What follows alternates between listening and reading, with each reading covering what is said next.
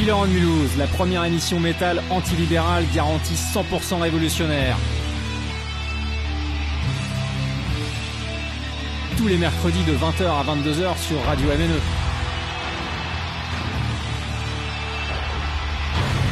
Killer on Mulhouse, l'émission métal en or.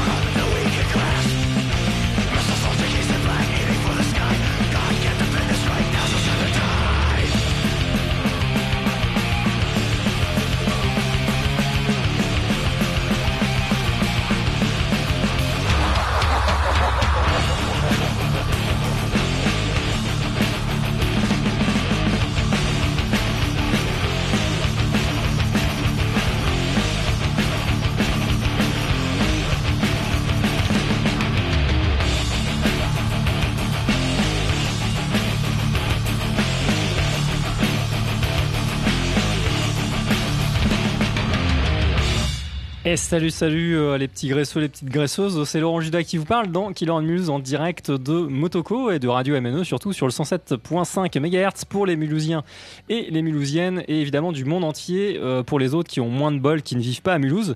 On va d'ailleurs poser cette question à David, l'invité de la soirée, que je vais laisser se présenter. Comment ça va David ? Salut Laurent, salut à tous les auditeurs et auditrices de Radio MNE et de Killer on Mulhouse. Eh ben écoute, ça va bien, j'ai été accueilli par de bonnes petites victuailles tout à l'heure. Et voilà, c'est un plaisir d'être ici. Ce qui n'était pas gagné quand on m'a invité à venir à Mulhouse. ouais, exact. Non, mais tu sais, Mulhouse-Strasbourg, c'est un petit peu le duel Marseille-Aix-en-Provence. Généralement, les gens de Stras, ils n'aiment pas Mulhouse, ils crachent dessus parce qu'en fait, il y a des pauvres.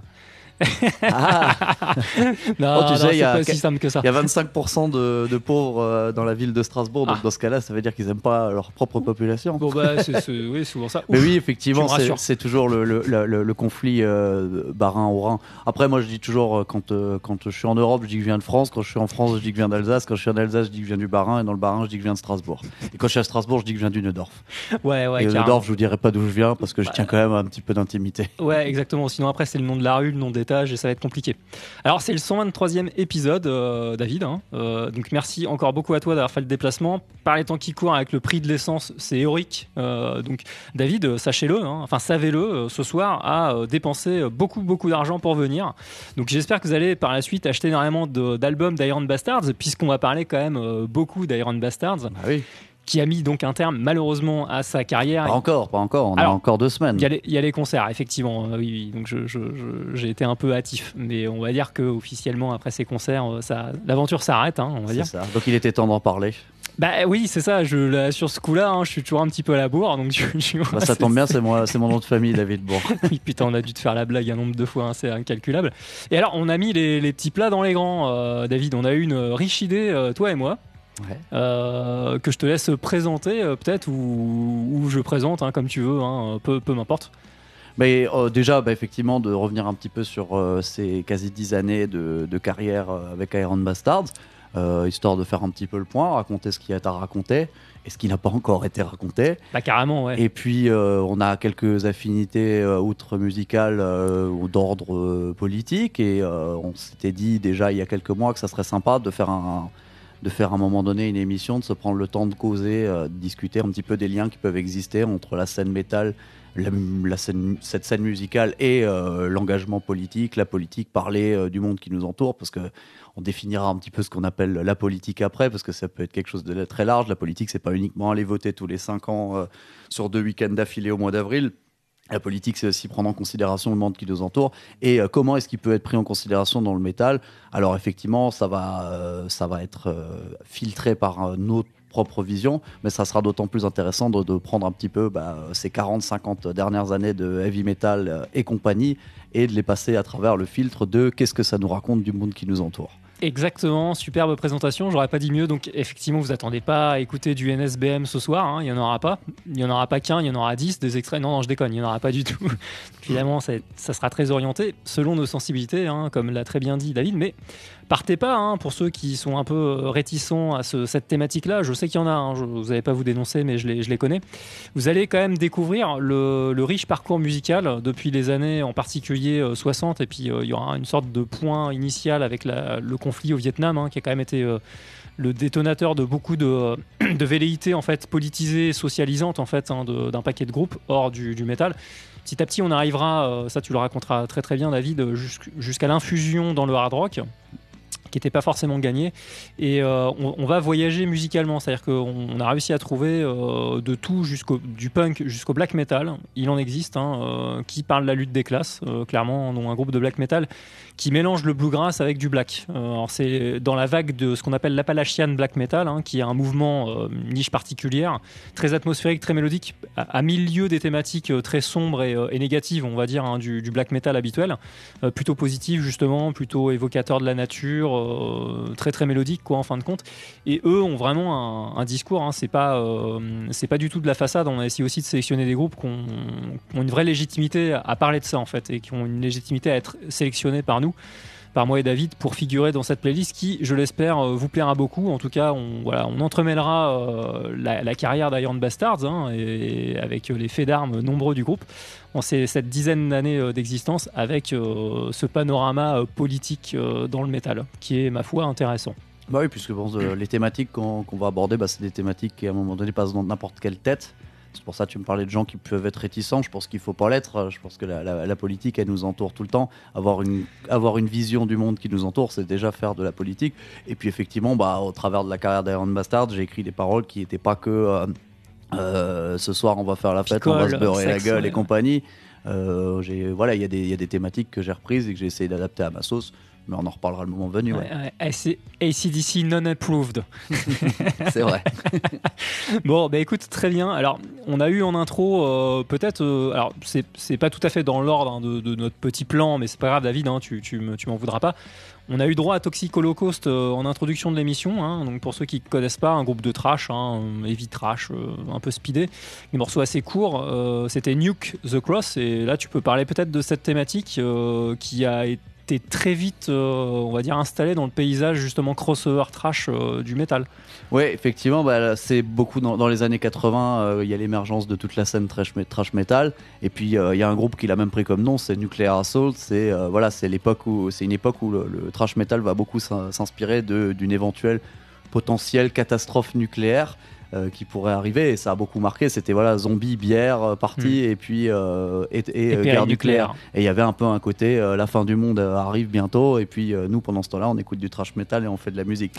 Et il y a pas mal de groupes qui ont effectivement repris cette thématique là, mais je pense que c'était aussi une façon de tourner au dérisoire la décennie précédente, où la guerre du Vietnam s'est achevée dans les années 70. Elle a été dans tous les esprits, et les années 80 sont une autre période, et on peut s'amuser de la guerre en parlant de manière peut-être plus second degré que dans les années 70 quand on est en plein dedans. Après on parle de Toxic Holocaust, mais un groupe comme Slayer ouvre un de ses EP sur une chanson qui s'appelle Chemical Warfare. Je veux dire, il y en a plein même dans les grands groupes qui ont parlé de ça, quoi. La guerre chimique, là, pour le coup, plutôt, ouais. Ouais. Alors, je pense que dans le cas de Nuclear Assault, que tu as cité, qui sont vraiment précurseurs de ça, il y a une vraie lecture critique quand même de la société là-dedans. C'est pas juste pour le potache, on va dire, pour avoir juste des t-shirts jolis. Je pense qu'il y a un vrai esprit, à mon avis, anti-nucléaire. Peut-être que je m'avance un peu. Mais à mon avis, il y a une critique quand même de cette société-là, et de remettre des armes aussi puissantes dans les mains de gouvernants. Peut-être que je m'écarte un peu de leurs propos, mais en tout cas, c'était assez obsessionnel à leur début. Tous les albums parlaient de ça, les pochettes d'albums traitaient de ce sujet. Donc voilà, ça a été repris gaillardement par d'autres groupes, dont Toxic Holocaust, qui est apparu, ma foi, je pense, dans les années 2000. Je connais un peu plus pas tardif, très bien ou canadien, et c'est devenu ils sont d'Amérique du Nord en tout cas, mais il me semble qu'ils sont canadiens, ouais. Ouais, effectivement. Après, je pense que sur les groupes de trash des années 80 dont on parlait, le fait d'avoir un leader comme Ronald Reagan opposé en face de lui à Gorbatchev, ça a dû pas Gorbatchev, avant ça, non, c'était Khrouchtchev. À Khrouchtchev, ils ont dû se dire voilà, le combat de vieux, ça peut très mal tourner pour tout le monde, il suffit qu'il y en ait un qui fasse le mauvais geste. Ouais, c'est ça. Bon, alors très bien. Eh ben écoute, là je te propose pour première question pour Iron Bastards. On va commencer comme ça, on va évacuer peut-être cette question. Peut-être un peu délicate ou pas, d'ailleurs je vais commencer par une bio. Je commence déjà à m'auto-contredire, tu vois. Alors Iron Bastards, pour ceux qui connaissent pas, je vais t'épargner justement cet exercice de l'autobiographie qui est très chiant, je pense, pour les groupes. Est né en 2013, tu l'as dit, fondé en 2013. Il y a eu un an quand même d'Iron Class, il me semble, au niveau No Class. No Class, pardon. On faisait tribute à Motorhead. Un tribute à Motorhead. 2013, fondation sur Strasbourg, 2 EP, 2 live et 3 LP. Jusqu'en 2019, le dernier étant sorti cette année-là, et puis split on va dire en 2022 avec quelques dates qui restent derrière, et donc dans le style, j'avais relevé ça dans une interview, ça m'a beaucoup fait rire, que vous donnez dans du Motorhead plus les trucs qu'on voit dans les entretiens individuels, tu sais, à améliorer plus. Non, c'est vraiment cool, les archives sur internet. Alors par rapport au split, je vais parler de ça en première question. Moi, si j'ai bien compris dans vos propos, on va dire en interview, jusqu'en juin 2019, vous n'étiez pas forcément opposé à rempiler pour un 4e opus, voilà, ou à tout le moins clairement pas dans l'état d'esprit d'arrêter la carrière du groupe. Qu'est-ce qui s'est passé entre juin 2019 ou 2019 et 2022 pour que vous y songiez à arrêter et que vous arrêtiez, du coup Alors déjà, il y a eu une pandémie. Qui a un peu mis les batteries à plat, pas que pour nous, pour tout le monde. Nous, on a 20 concerts qui se sont vus annulés en 2020, parce que 2019, ça a été une année bien chargée. On a fait une trentaine de dates, et parmi elles des très belles. On a commencé 2020, on était plutôt à fond. Pas mal. Comme dit, on avait 20 concerts derrière un peu partout, en France, en Allemagne, en Belgique, qui étaient organisés, des fests, des trucs comme ça. Puis bon, ça s'est cassé la figure, mais comme pour tout le monde. 2021, on a fait 2 concerts, on avait continué à travailler, et puis là la motivation malheureusement s'est un peu dissipée, et surtout t'es pas forcément sur la même longueur d'onde à donner sur la suite, et on s'est posé, on a discuté, et on s'est dit que ce qu'on avait fait, ça c'était cool, qu'on n'avait pas à rougir de quoi que ce soit, mais qu'on n'avait pas envie de faire du Iron Bastards à 25%. Quand tu fais du fast rock and roll, c'est à 100%. Et on a préféré prendre la décision, pas facile certes, mais responsable et commune, d'arrêter là et de faire ça proprement. C'est-à-dire, de faire un concert à Metz le mois dernier, et d'en faire encore un le 16 avril qui arrive là à Strasbourg, à la Maison Bleue, pour un Bastards Fest 4. Donc le Bastards Fest, c'est un festival qu'on a organisé à 3 reprises, en 2017, 2018, 2019. Donc là, on en organisera une 4e et dernière édition. Et l'idée, c'est de terminer, En beauté. voilà, d'écrire le dernier chapitre avec ceux qui nous ont toujours soutenus, en l'occurrence notre public. Ça peut paraître un peu cliché, mais c'est vraiment ça le fond de notre pensée et ce qu'on a à la fois dans la tête et sur le cœur, quoi. Ouais, bah écoute, et la date à Metz, du coup, ça s'est passé comment ? C'était mortel, 150 personnes dans un bar qui peut pas en accueillir la moitié, c'était le bordel. C'était au chausse-pied. On a fait quasi 2 heures de concert. Ah, excellent. Donc à ce rythme-là, enfin à ce niveau-là, je vous jure que quand on fait la musique, qu'on fait 2 heures de concert, c'est de la performance. C'est Et athlétique. On a prévu de faire la même là À la Maison Bleue. à la Maison Bleue. On a même rajouté une chanson entre-temps en répétant, en se disant putain quand même celle-là elle est cool et tout. Donc voilà, on est sur de la setlist à 23-24 chansons pour essayer de passer en revue un petit peu toute notre discographie et histoire de se donner encore une dernière fois du mieux qu'on peut. Ceux qui nous ont déjà vus en concert le savent, on fait pas ça à moitié et là ça sera la dernière, donc on va faire encore plus, on va sûrement faire du 200, du 300 voire du 400% quoi.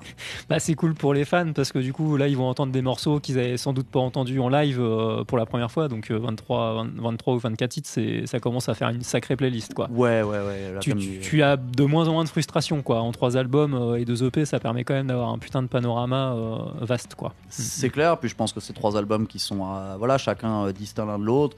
Bon, j'avais tendance, quand on venait me demander je dois prendre lequel au stand de merch, je dis voilà, écoute, si toi ce qui te plaît chez nous c'est le côté Motorhead, oriente-toi vers le premier. Si tu veux le côté plus, faut plus parler avant. Plutôt le dernier. Cobra Cadabra, qui est sorti en 2019, est un album à mon sens un petit peu plus abouti, avec une personnalité, il y a notre propre personnalité qui en ressort un petit peu plus, c'est-à-dire qu'il y a effectivement cette base musicale d'un trio, basse, chant, batterie, guitare. Ça va très vite, mais avec des éléments de rock psyché, avec des éléments plutôt heavy, heavy metal, rythmiques, qui nous sont propres. Beaucoup de changements, de cassures rythmiques, de changements dans les parties. C'est-à-dire qu'on a des chansons qui tiennent en 12, 13, 14 riffs, ce qui est quand même pas mal pour le registre dans lequel on est, quoi. Et on a un sacré guitariste aussi. Je dis ça, il est même pas là, donc ça sera pas du. On salue David Semler. On salue David Semler et puis Anthony Meyer, bien évidemment. Bien sûr. Et puis tous ceux qui sont autour, mais on fera les remerciements. Ouais. Bon, on peut les faire au fur et à mesure, peu importe, mais ouais, carrément. Mes deux collègues, donc pour ceux qui ne les connaissent pas, guitariste et batteur. Les batteurs de la formation Power Trio, formation qui est restée identique du début à la fin. Ce qui explique aussi en partie le fait qu'on arrête, c'est qu'il n'était pas concevable pour nous de continuer avec un line-up différent. Derrière ce trio, c'est 3 musiciens, c'est 3 amis aussi. Voilà, il y en a un, c'est mon colocataire, l'autre c'est notre voisin, tu vois. Ouais, une histoire d'amitié. Mais ça revient, je l'entends souvent en fait dans les groupes locaux et ça fait plaisir. Finalement, c'est quelque chose qui change pas tant que ça en fait. C'est le côté, on va dire semi-pro. Parce que je pense pas qu'on soit un groupe amateur, on a un petit CV pour le prouver. Mais les groupes locaux, j'ai pas dit amateur. Non, mais moi je le dis. Je pense qu'il y a un enjeu qui est un petit peu différent et qui fait que tu places quand même aussi le côté entente amicale, humain. Voilà, il n'y a pas d'enjeu financier, machin. On n'est pas lié par des contrats, on s'en fout. Le but c'est qu'on soit tous les 3 dans la même direction. Sinon, à un moment donné, c'est pas grave. On se serre la main, on dit c'est pas grave, et puis on à tout vite quoi. Exactement. Bon écoute, sur ces entrefaites de présentation de groupe et de présentation de début et de fin, c'est brutal, c'est fast aussi la biographie. Je te propose de revenir sur notre sujet qui sera le fil rouge, métal et politique, et on va juste lancer, puis on reparlera après justement notamment des groupes qu'on aura diffusés, d'une thématique qui revient très souvent depuis en particulier la guerre du Vietnam.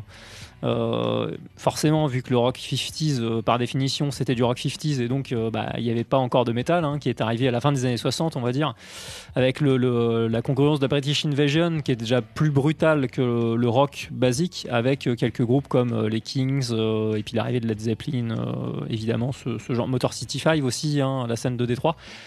Ça aboutit à des groupes qui vont commencer à évoquer la guerre du Vietnam, même hors métal. Et donc on va se passer 4 petits morceaux. Alors, je sais pas si ça t'allait, ton petit projet, la grind, qui soit intercalé entre tout le monde, Petroleum, ou si tu veux qu'on le diffuse à un autre moment. C'est toi qui me dis, ça peut tout à fait changer. Peu importe. Ouais, ok, donc parce que là ça fera 4 morceaux. Alors il y en a 2 qui sont pas très très longs. Il va y avoir du classique là-dedans. C'est-à-dire quand même un groupe qui a souvent parlé de la guerre dans ses albums. Et pareil, j'y vois, moi, peut-être que je suis biaisé, une critique quand même en filigrane. Hein. C'est pas simplement alors c'est pas du tout l'exploit héroïque. Hein. La guerre c'est beau, comme les groupes de merde comme Sabaton. Pardon, ça y est, j'ai été médisant en moins de 20 minutes dans l'émission. C'est plutôt le côté dégueulasse en fait de la guerre, et tu sens bien qu'ils parlent un peu de l'impérialisme quand même par là-dessus. Donc ils ont sorti ce groupe-là que je ne vais pas citer. Vous allez essayer de reconnaître vous-même. Un album qui parle spécifiquement du conflit grâce ou à cause de cet infâme produit qui a été balancé en fait sur des forêts. D'abord dans un but d'éviter la guérilla en fait cachée, hein, parce qu'en forêt on vous repère pas très bien forcément, pour les bombardiers notamment, et puis aussi pour intoxiquer tout simplement au bout d'un moment les cultures, pour que les gens puissent s'alimenter, hein, tout simplement. Donc ils ont fait quand même un album complet là-dessus, hein, donc c'est quand même cool. Ça date de 89. Il y aura un extrait d'Iron Bastards qui parle donc d'une fameuse figure pacifiste, pacifique et pacifiste, hein, que certains devraient se remémorer là quand ils parlent quand ils évoquent le conflit actuel, hein, qui occupe les médias en ce moment, où tu as l'impression que quand tu es anti-guerre, c'est toi le pro-guerre en fait, ou que tu es un facho en fait, de ne pas vouloir intervenir ou balancer des armes, ce que je trouve assez fou. Et puis il y aura un groupe états-unien qui a fait un album très intéressant sur l'administration Bush et la guerre d'Irak. Alors, je pense que c'est la deuxième, en l'occurrence j'ai pas lu toutes les paroles. Donc il y a pas mal de styles différents. Je pense que tout le monde devrait y trouver son compte. Est-ce que tu avais un petit lancement à dire avant qu'on revienne dessus, David ? En avant Guingamp. En avant Guingamp. Alors c'est moi qui suis. Est-ce que tu peux meubler ? D'accord, bah écoute, oui. C'est bon, ça va être bientôt bon. Vas-y. La figure dont parle la chanson qui va passer s'appelle Feel It In Your Bones. Alors, la chanson, tu parlais de la guerre du Vietnam. Nous, on a une chanson qui s'appelle Fire and Forget qu'on a sortie l'année dernière. Exact. Fire and Forget, c'était le nom de code qui était donné aux pilotes américains quand ils devaient aller justement lâcher l'agent orange du titre de l'album du groupe qui va passer juste après. Et sur notre dernier album, sur Cobra Cadabra en 2019, on avait une chanson qui s'appelle Feel It In Your Bones, qui s'inspire en tout cas des écrits de Jean Jaurès. Donc Jean Jaurès, militant socialiste de la fin du 19e et du début du 20e siècle, qui a été un des combattants à la fois des premières lois ouvrières et du premier droit à la retraite en 1910, qui a aussi été un des artisans de la loi sur la laïcité, et qui, dans les derniers jours de sa vie, était un ardent défenseur de la paix en Europe. Et il a été assassiné le 31 juillet 1914, et la Seconde Guerre mondiale démarrait 2-3 jours après. Et il a été assassiné par un militant nationaliste qui s'appelait Raoul Villain. Comme quoi, lui, il n'a pas volé son nom. Ce bâtard a quand même passé toute la guerre derrière les barreaux. C'est-à-dire qu'il a assassiné un type qui luttait contre la guerre pour lui-même être bien planqué derrière les barreaux.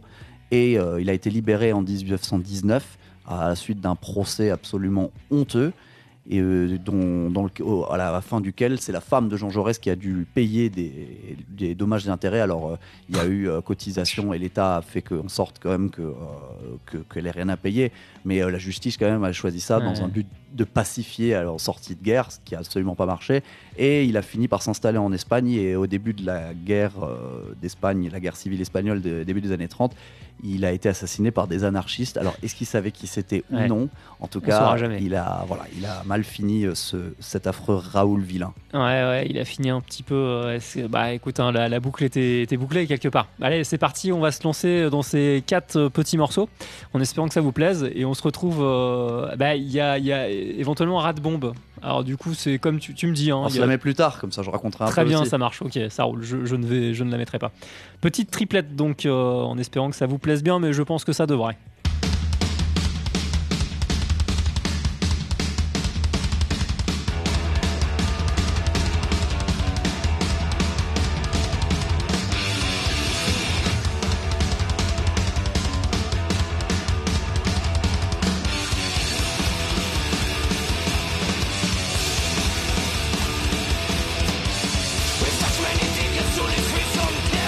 The war began, it was enough to drive us to despair. The time and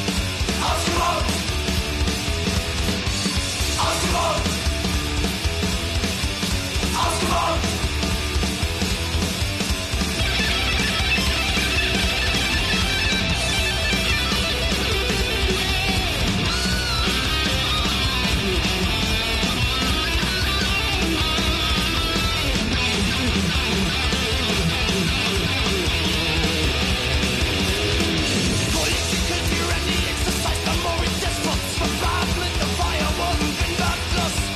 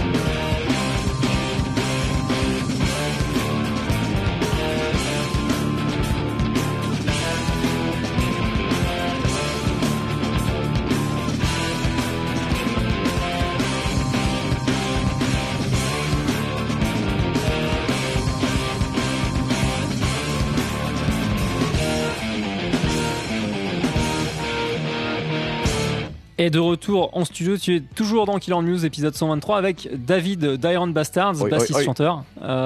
Super chouette triplette. Carrément. Donc il y a eu Sodom dans l'ordre, avec Ausgebombt, dont seul le refrain est chanté en allemand. D'ailleurs, bombardé, typiquement, c'est ce que ça veut dire. Extrait de l'album Agent Orange qui ne parle intégralement que du conflit vietnamien et en particulier de cette saloperie de défoliant, donc qui a été utilisée plus tard encore dans l'agriculture. Par Monsanto, pour pas les citer. 89, cet album vraiment est excellent. Iron Bastards ensuite avec Feel It in Your Bones. Donc tu avais fait un petit lancement vu que j'étais en train de me gaufrer là dans mes morceaux là que j'essayais de placer désespérément. Faut pas donner les tips. Ouais, t'inquiète, je dis tout moi. Je suis transparent. Dans les muscles aussi d'ailleurs, des bras. Et puis il y a eu Hammers of Misfortune. Si vous avez aimé ce titre-là, je vous recommande chaudement d'aller vous commander l'album, qui est un putain de chef-d'œuvre, complètement méconnu, que j'ai découvert grâce au listing qu'on a pu faire chacun de notre côté de groupes qui ont mis en musique des choses très politisées. Donc là, je le rappelle, dans le cas d'Hammers of Misfortune, c'est un concept album qui ne parle que de l'administration Bush et de la conspiration, en gros, pour pas venir à leur fin guerrière d'envahir une deuxième fois le pays. Parce que je pense qu'ils parlent du deuxième conflit en 2003, je pense. L'album date en tout cas de 2006, c'était War Anthem, très beau, d'ailleurs très émouvant, avec un côté très 70s, je trouve. Extrait de The Locust Years. Voilà, et pour Iron Bastards, bien sûr, Feel It in Your Bones est disponible sur le dernier et ultime album. Donc le dernier ultime, c'est une répétition, Laurent, bravo. Sur l'ultime album, ça fait plus classe, Cobra Cadabra, paru lui en 2018 ou 2019. J'ai fait une erreur sur la date. Tu voulais éventuellement parler de la prolongation de la guerre, donc de l'appropriation et du démarrage un petit peu des folk songs là-dessus, pour arriver au genre qui nous intéresse le plus. Ouais, parce qu'on parlait un petit peu si on revient un petit peu en arrière, de comment est-ce que le heavy metal s'est un peu imprégné des chansons, on va dire engagées, ou en tout cas du monde qui les entourait pour raconter des trucs en rapport. Je pense qu'il faut remonter un petit peu plus loin. Alors bon, on parle de musique amplifiée, donc on est quand même obligé de passer un petit peu de l'autre côté de l'Atlantique, là où ça s'est fait, là où c'est quand même construit. Aux États-Unis, alors le fait de raconter des choses à caractère politique, ça c'est aussi vieux que le blues. Le blues était une façon pour les prolétaires afro-américains post-esclavage, mais enfin les conditions de vie en étaient pas loin. C'est plus pour très autant. loin, ouais. Enfin, de raconter aussi un petit peu, alors des choses qui peuvent parfois paraître qui sont souvent de l'ordre du spirituel, mais qui se mêlaient, qui sont une forme de protestant aussi, parce que c'était une façon d'expurger un petit peu toute la douleur de la société dure dans laquelle ils vivaient. Il y a une chanson de Billie Holiday, alors c'est pas du blues, c'est du jazz, mais c'est quand même des styles musicaux qui sont cousins, qui s'appelle Strange Fruit, qui est une chanson magnifique, qui raconte comment on pouvait se retrouver jugé de manière expéditive et pendu à la vue de tout le monde des Afro-Américains. Et donc c'est ça dont parle Strange Fruit, des fruits étranges. Donc les fruits étranges, ce sont les corps d'Afro-Américains pendus à un réverbère pendus ou à un arbre. Voilà, c'est inspiré d'une histoire vraie de deux jeunes qui ont été accusés injustement de viol, et ça a été une terrible histoire. C'est une chanson qui date de 1937. À la même époque officient des artistes comme Woody Guthrie. Woody Guthrie, qui était un chanteur de folk qui très engagé dans les milieux syndicaux américains. On a tendance à oublier qu'il y a eu un mouvement syndical très fort dans les années 30 aux États-Unis. Alors, énorme.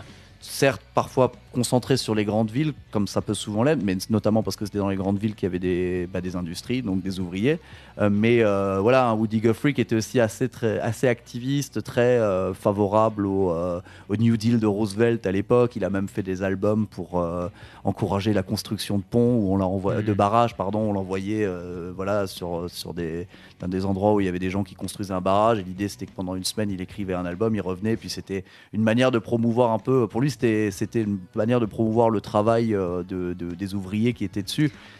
c'est les États-Unis, il faut pas oublier. Là-bas, le patriotisme, c'est partagé par tout le monde. C'est juste une vision parfois un petit peu différente. Ou même Woody Guthrie, qui va arriver dans les années 40 avec beaucoup de chansons complètement antifascistes, qui va au début être très anti-guerre, puis après qui va au contraire même être très favorable à la guerre contre les nazis, parce que c'est une guerre contre les fascistes pour lui, au point de s'engager dans l'armée américaine, dans la Navy. Donc il va faire la guerre, il va faire plusieurs débarquements, dont celui d'Italie. Après, il va revenir aux États-Unis et malheureusement, il va tomber malade. Et après, il aura une vie un petit peu malheureusement compliquée, mais il va inspirer derrière quelqu'un qui viendra même le voir sur son lit à la fin de sa vie, qui s'appelle Bob Dylan. Bob Dylan, qui à ses débuts s'inspire dans le. Voilà, c'est du mimétisme par rapport à Woody Guthrie, quoi. C'est exactement ça. Et, il y a à la même époque, il y a Pete Seeger qui était un bon copain de Woody Guthrie, Mel Travis qui est un chanteur de country, fils de mineur, qui racontait un petit peu les histoires de comment c'était à la mine. Sa chanson la plus connue, elle s'appelle 16 Tons, qui est une chanson plus connue par la version d'Ernie Tennessee Ford, mais que c'est un chanteur prolo comme ça. Bref, on arrive dans les années 50, il y a le rock'n'roll. Les années 60, il y a le déclenchement de la guerre au Vietnam. Et là, ça va être un sujet dont tous les folkeux à l'époque, donc on parlait de Bob Dylan, on parle de John Baez et compagnie, vont s'emparer pour donner leur avis dessus, et ça va un petit peu déborder. C'est-à-dire que des chanteurs, des gens qui chantent des protest songs, c'est normal qu'ils aient un avis sur la guerre au Vietnam. Mais on va arriver quand même avec des groupes comme les Doors, qui vont chanter The Unknown Soldier. On va avoir qui à la base est quand même pas très politique. Qui est pas très politique, c'est plutôt poésie, rock'n'roll, sexe, drogue, machin. C'est plutôt ça normalement les Doors. Mais même eux, ils vont faire une chanson là-dessus. Creedence Clearwater Revival, qui est donc qui va écrire Fortunate Son, qui est une chanson ultra connue, mais qui raconte quand même le fait que moi je suis à la guerre parce que je suis pas un fils de fortuné, je suis pas un fils de millionnaire, je suis pas un fils de sénateur. C'est quand même ça que raconte cette chanson. Des classes version guerre en fait. Exactement. Et comme disait Paul Valéry, la guerre c'est le massacre de gens qui ne se connaissent pas au profit de gens qui se connaissent et ne se massacrent pas. Et donc Creedence Clearwater Revival à l'époque, c'est vraiment le groupe qui est capable d'unir deux États-Unis qui se font face. C'est-à-dire celle des hippies et celle du fin fond de l'Alabama ou du Kentucky. La situation américaine avec ce côté très cette dualité américaine, elle est pas neuve, quoi. Donc avec la guerre au Vietnam, ça déborde beaucoup. Beaucoup d'artistes ont un avis dessus. Il y a des manifs monstres avec des concerts monstres. Woodstock en 69 est marqué par son opposition à la guerre au Vietnam. Et c'est le moment où arrive, notamment parce que le rock a traversé l'Atlantique, où arrive ce qu'on va appeler nous le heavy metal, et notamment un groupe, Black Sabbath, dont l'album Paranoid aurait dû s'appeler à la base War Pigs, comme le titre qui l'ouvre. Et ça a été refusé par la maison de disques parce que c'était considéré comme trop politique, trop polémique. Black Sabbath qui n'a pas écrit que War Pigs, qui a écrit des chansons comme Wicked World. Pour oublier que Black Sabbath, c'est des prolos de Birmingham, qui est une ville ouvrière par excellence, que ce sont des gens qui ont vécu dans la crasse, qui ont vécu vraiment une jeunesse très difficile et pas marrante. C'était soit l'usine, soit le foot, soit la zik. Ouais. C'est ça. Et eux, ils ont réussi à révolutionner un style musical. Et en abordant ces sujets, ce qui est intéressant, c'est quand tu les lis, c'est ce côté très cru et second degré, à la fois so british et tellement Ozzy Osbourne, qui... Enfin voilà, il y a un message, rien que le nom du titre, évidemment. C'est une sorte de caricature. On pourrait voir un dessin, en fait. Ceux qui se goinfrent de la guerre, quoi. Les gros porcs qui les déclenchent, c'est ça. Ils entretiennent pour leur propre profit, quoi, en fait. Ouais. C'est ça. Et donc, qui dit Black Sabbath dit la porte ouverte derrière à tout l'univers musical qui passe majoritairement ici, quoi. Tu mets le doigt sur un truc et on en reparlera peut-être tout à l'heure si on n'oublie pas, mais toi t'es beaucoup mieux construit que moi, en bon donc socialiste que tu es, en mauvais anarchiste que je suis. mais du coup t'as quand même parlé d'un aspect qui est à mon avis important, je pense, pour la légitimité de ça. C'est peut-être pour ça que certains craignent, tu vois, les groupes politisés ou engagés, parce que peut-être qu'ils pressentent que c'est bidon la plupart du temps, tu vois, que c'est des paroles, que c'est chouette, mais qu'en fait les mecs sont peut-être pas sincères. Et je peux le comprendre. Là, tous les artistes que tu as cités en fait en folk, c'était des militants, des vrais de vrais quoi. Ils écrivaient des chansons, mais ils avaient leur guitare en bandoulière, ils allaient dans les manifs quoi. Ils se faisaient taper dessus par les flics. Ils ont fait de la tôle pour certains, au moins de la prison, des équivalents de garde à vue, ce genre de choses. Tous ces gens-là en fait mettaient vraiment mouillé le maillot quoi. C'était pas juste des vaines paroles en fait. On diffusera un morceau tout à l'heure. Du groupe canadien, tu vas me dire ce que t'en penses, hein, qui s'appelle DOA et dont l'adage était la théorie sans pratique, sans action, c'est de la merde, c'est zéro quoi en fait. Donc la théorie politique sans action politique derrière, c'est nul quoi, c'est pas la peine. C'est quasi marxiste. Hein. Marx parlait de la praxis, c'est-à-dire que la théorie influence la pratique qui elle-même influence la théorie. Bref. Ça se tient, enfin clairement. Après effectivement, quand tu as épousé une carrière musicale et que tu commences à jouer et en vivre, bon, ça devient compliqué de forcément faire les deux. Mais je cite une référence extra rock complète, hein, qui est François Béranger, que tu dois connaître, hein, je pense, hein, qui est une grande référence pour ceux qui aiment bien la musique militante, engagée. C'est que ce mec-là allait dans les manifs, hein, il a été à Renault, il faisait des speeches devant les ouvriers, tout ça, c'était un vrai de vrai, quoi. D'ailleurs, il a même reproché à Renault d'être un peu un gros fake. Bref, donc ça existe un petit peu de tout temps, parce que c'est les années 70 aussi, François Béranger, des artistes, en tout cas des mecs qui jouaient de la musique, mais qui associaient ça à une action militante réelle, quoi, pour le coup. Ouais, et puis voilà, quand on disait, on parlait de Black Sabbath à l'instant, là, eux, c'est pas alors Black Sabbath se sont jamais affichés politiquement particulièrement, mais eux, ça pouvait pas être de l'entertainment. Je veux dire, les mecs, comme disent, sont nés dans les rues crasseuses de Birmingham, quoi. Et ça, c'est, je pense, quelque chose qui marque. Oui, c'est une sorte de mémoire ouvrière, en fait, à leur façon, hein, ça c'est clair. Hein. Alors, écoute, je te propose, hein, sur ces bonnes paroles, d'évoquer peut-être hein, la tournée, les glorieuses tournées que Iron Bastards a pu faire au Royaume-Uni. Bah ouais. Hein, puis ça fait une bonne transition parce que là ça vaut son pesant de cacahuètes. Donc alors déjà comment on se débrouille pour réussir à trouver des dates là-bas. Alors moi j'ai un peu la réponse hein, bien sûr, mais c'est pour les auditeurs et les auditrices parce que donc groupe qui vient de Strasbourg, groupe qui fait du hard rock, on n'est plus dans les années 70 ou 80 quand même hein, où déjà ça a commencé à se casser la gueule pour les gros groupes dans les années 80. Alors non, on est en 2017 à ce moment-là. En 2017. Le hard rock n'est plus du tout installé à la même position au Royaume-Uni, comme dans plein de pays du monde, mais peut-être encore plus en particulier au Royaume-Uni, qui est finalement peut-être dans une situation qui a été pire que celle aux États-Unis en fait. Comment on se débrouille pour carrément faire une tournée, plusieurs tournées, au final une quarantaine de dates, c'est quand même assez énorme. Écoute, déjà on y va. Ça, c'est quand même un bon premier pas. Donc, je vais recontextualiser un peu. En septembre 2017, on a décidé de s'installer pour 3 mois en Angleterre dans le but d'y faire des concerts. Pourquoi l'Angleterre ? Pourquoi le Royaume-Uni ? Parce que c'est un peu le berceau de beaucoup de nos influences musicales. Alors, il y a Motörhead, mais il n'y a pas que Motörhead. Hein. Il y a toute cette scène qui va de Deep Purple à Led Zepp. Il y a toute la scène heavy metal des années 80. C'est un pays qui nous intéresse beaucoup aussi au-delà de l'aspect extra-musical. C'est-à-dire, voilà, moi, vivre à un moment donné sur une île, ça m'intéressait, ça nous intéressait. Et puis, c'était pour le trip, quoi, pour faire l'expérience. Et on s'est dit, voilà, Londres, ça fait partie encore des grandes villes rock. En tout cas, c'était un petit peu ça notre idée. Donc, on a décidé de partir là-bas. On a loué un appart pour 2 mois à Southern-on-Sea, qui est une ville balnéaire à 1h30 au sud-est de Londres. Là-bas, on était à 500 mètres de la Manche, c'était plutôt sympathique. On a été accompagné de notre ami Vincent Mougenot, alias Vincent ou Vince Lecoq, qui est tatoueur. Qui a fait la pochette du dernier album. Ouais, qui a fait notre dernière pochette, qui est aussi tatoueur et puis qui fait de l'harmonica sur quelques-unes de nos chansons. Et en plus d'être un très bon copain et également notre colocataire, et qui nous a accompagnés là-bas. Donc lui, il allait se faire aussi la main au niveau tatouage sur Londres. Donc on y allait, on avait 6-7 dates de confirmées pour septembre. Et puis en fait, on a passé nos journées à chercher des dates, passer des coups de fil, envoyer des mails, aller voir des gens. On a fait des virées sur Londres, on a commencé à faire des premiers concerts sur Camden, au niveau de Southern, à d'autres endroits en dehors de ces 2 points. Il y avait des concerts très pourris, vraiment très pourris. quand tu as joué devant 4 personnes à Colville, près de Everton, tu t'en souviens, crois-moi. T'as touché le fond là, quoi. Ah ouais, là tu te dis putain, qu'est-ce que je suis venu foutre là.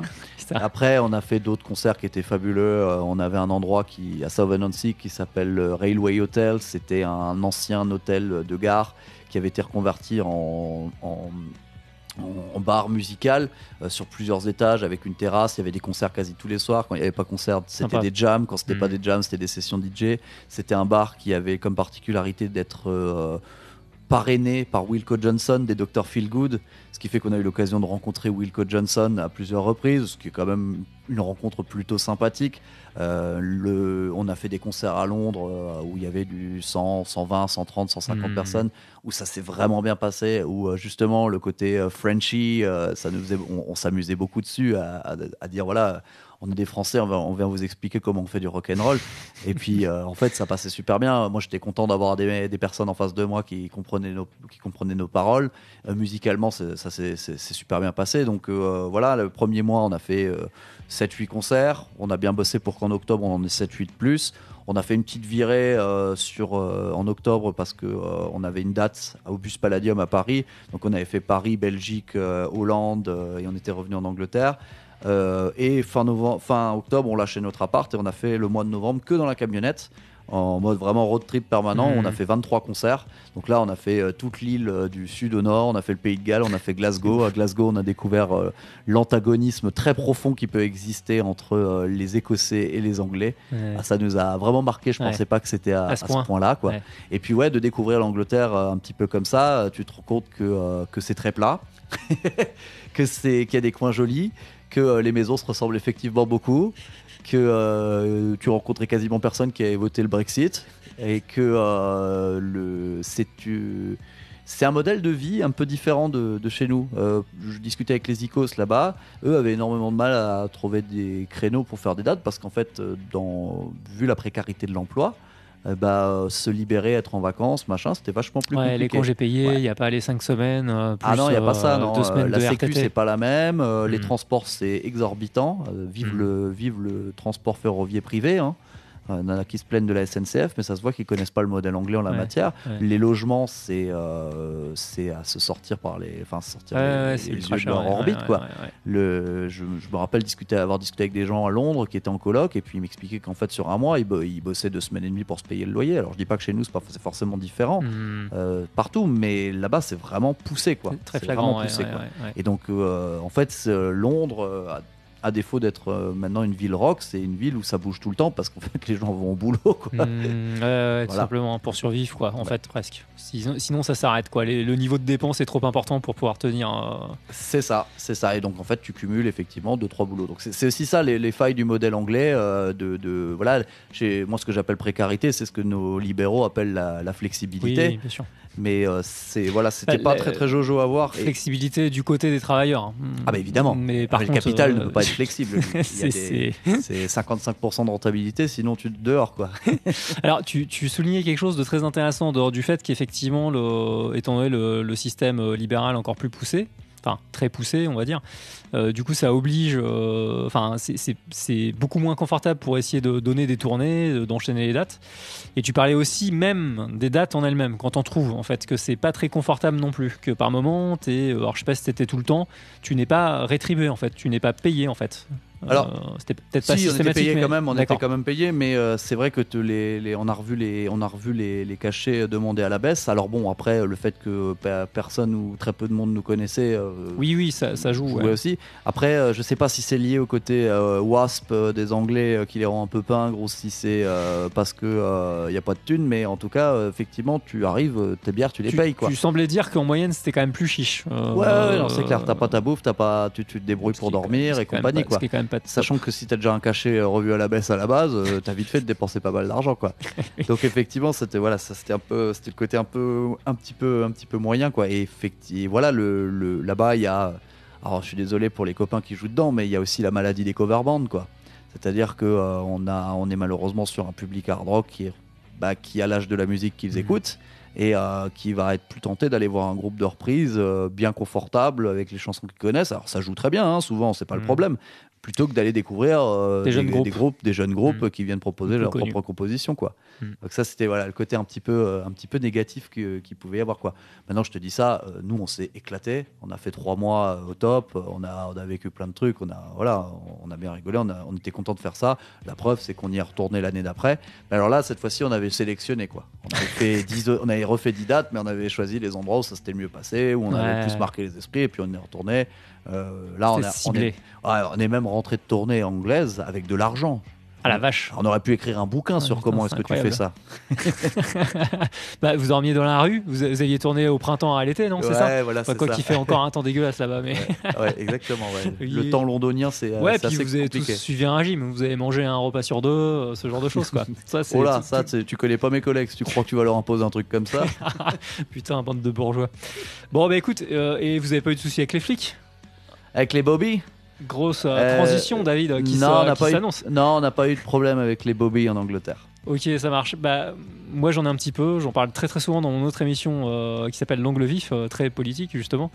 Et on va pouvoir se faire une petite session qui parle de ça, des flics et des abus de pouvoir en tout genre, hein, du coup de matraque facile pour mater la populace, hein, et lui éviter de se révolter quand elle a plus trop à bouffer, ou qu'on est en train de piller ses ressources. Bref, qu'on la traite un petit peu comme un esclave en fait. Hein, et donc ça va nous amener à écouter un représentant éminent, hein, qui a quand même régulièrement écrit des chansons là-dessus, alors dès le premier album ou le deuxième. Premier album, je dirais. Ouais, premier album. Qui était sorti donc en 92, hein, donc il y a un groupe très politisé, mais qui est pareil, qui a quand même une légitimité de le faire, hein, déjà parce qu'il est composé d'Afro-Américains, de métis au moins afro-américains. Et alors il est revenu sur le devant de la scène il y a quelques années, et franchement les derniers albums sont vachement bien. Et il y a toujours des paroles très engagées dessus qui sont, alors, comme son chanteur vient de la scène à la base hip-hop, hein, il a un putain de bon flow, ce qui fait qu'il réussit à caser des textes qui sont vraiment engagés, mais qui sont pas niais ni minables en fait. C'est bien rythmé. Et oui, je te recommande l'avant-dernier album qui pour moi est leur meilleur, où il y a This Is Why We Ride, et on va s'écouter No Lives Matter, que je connais bien, que tu connais bien, qui reprend d'ailleurs dans le clip tout un tas de chiffres, hein, très intéressants, tout à fait vérifiables, hein, sur les violences faites sur les Afro-Américains.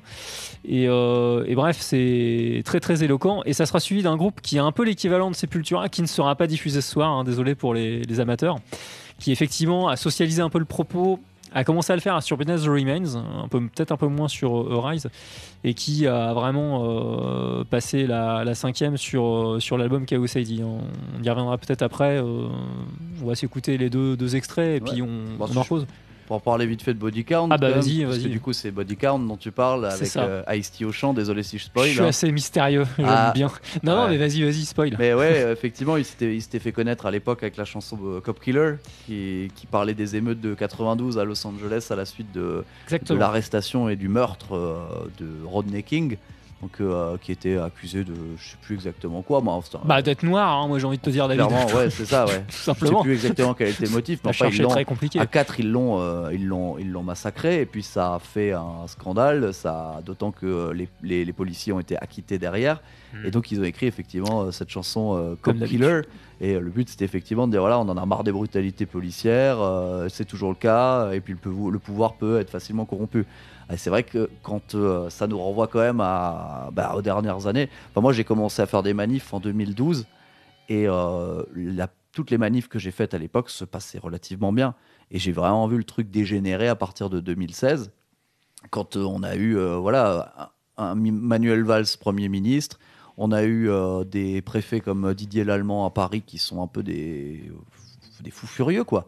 Des fous furieux de l'ordre et de la sécurité, et où en fait c'est vraiment des techniques qui ont été mises en place pour que les manifs dégénèrent. La NAS notamment. Voilà, la NAS. Et je pense que pendant le mouvement des Gilets jaunes, ça a été assez à son paroxysme. Ça a été à son paroxysme, quoi.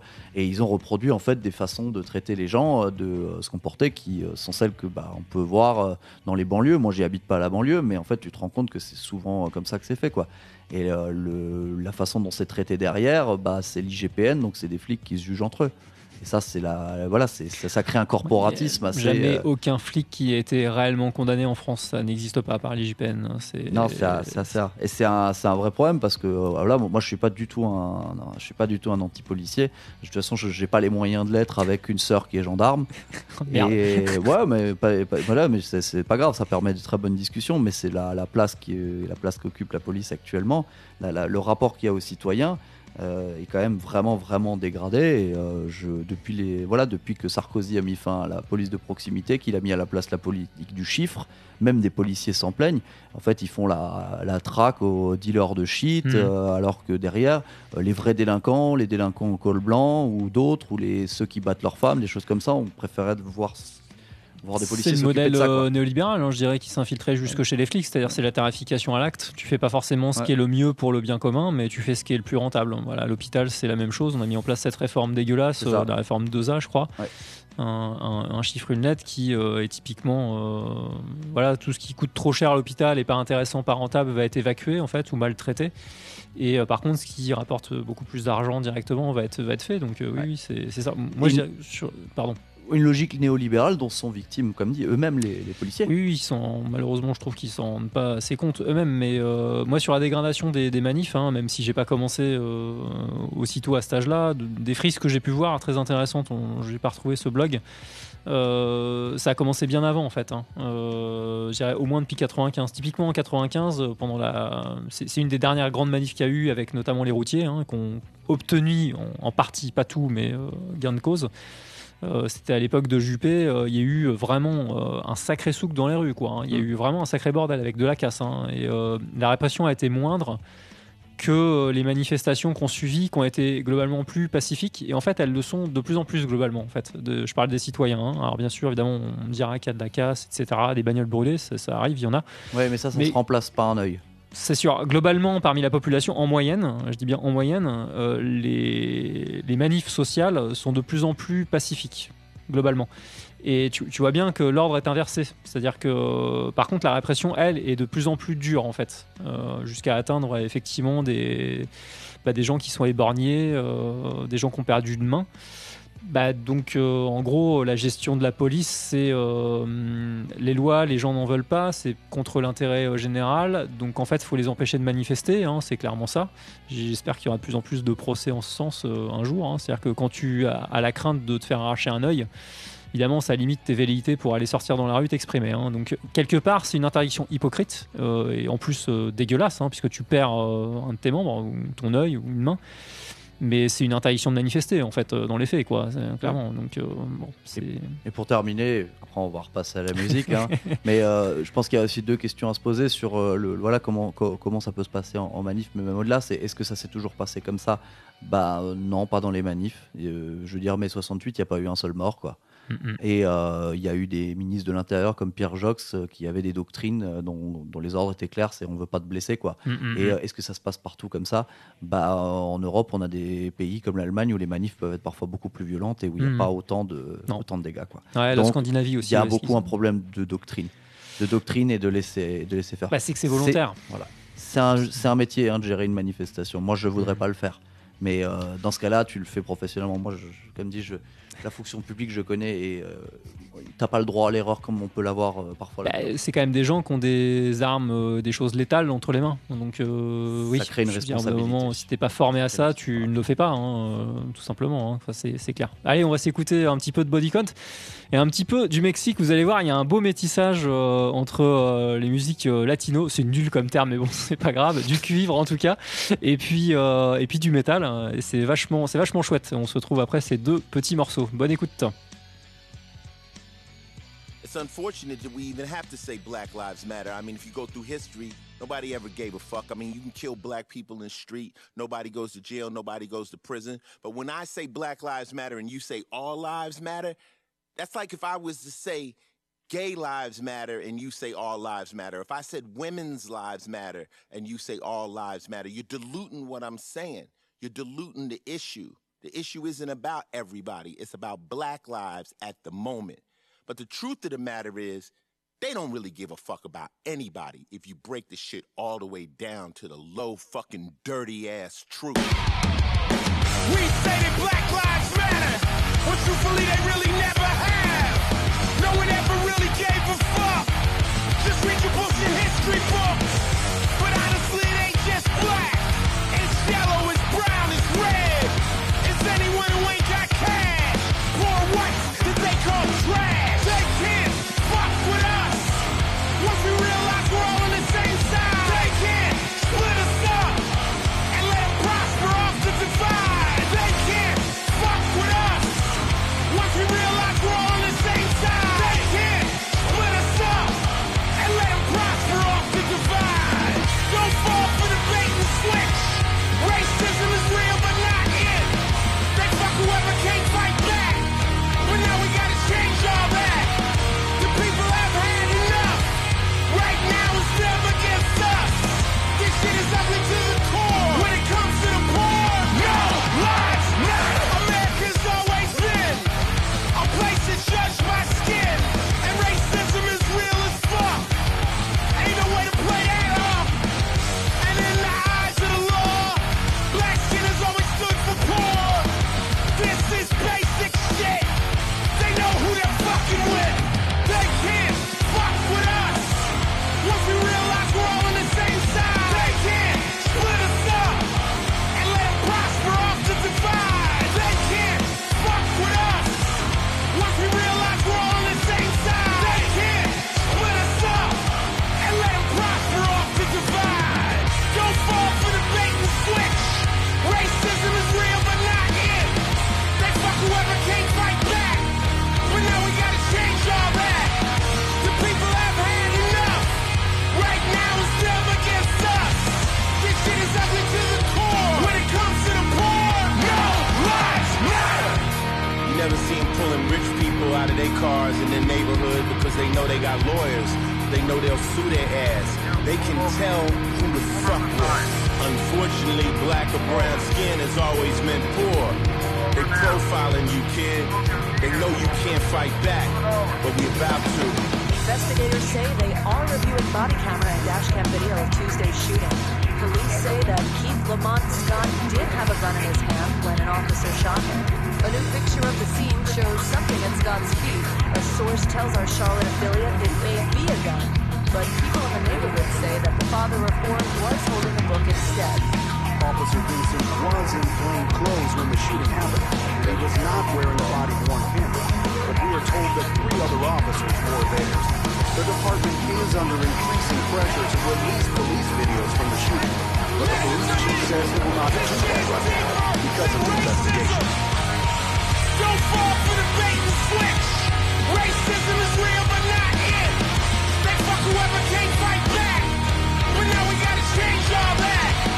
The people have had enough. Right now it's them against us. This shit is ugly to the core. When it comes to the poor, no lives matter. This shit is ugly to the core. When it comes to the poor, no lives matter. This shit is ugly to the core. When it comes to the poor, no lives matter. Who does this for?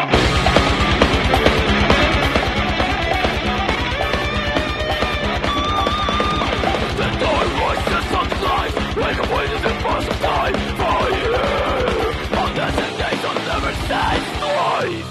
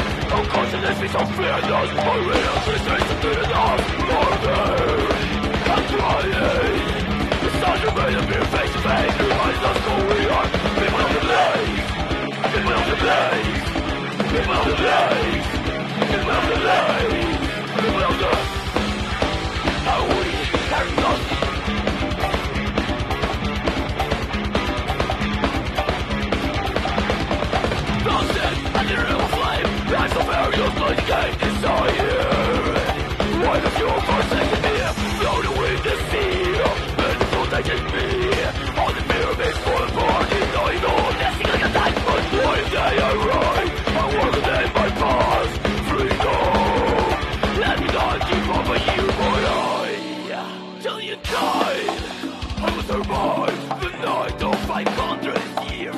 I deny, I refuse this invisible history of usurpation and abuse.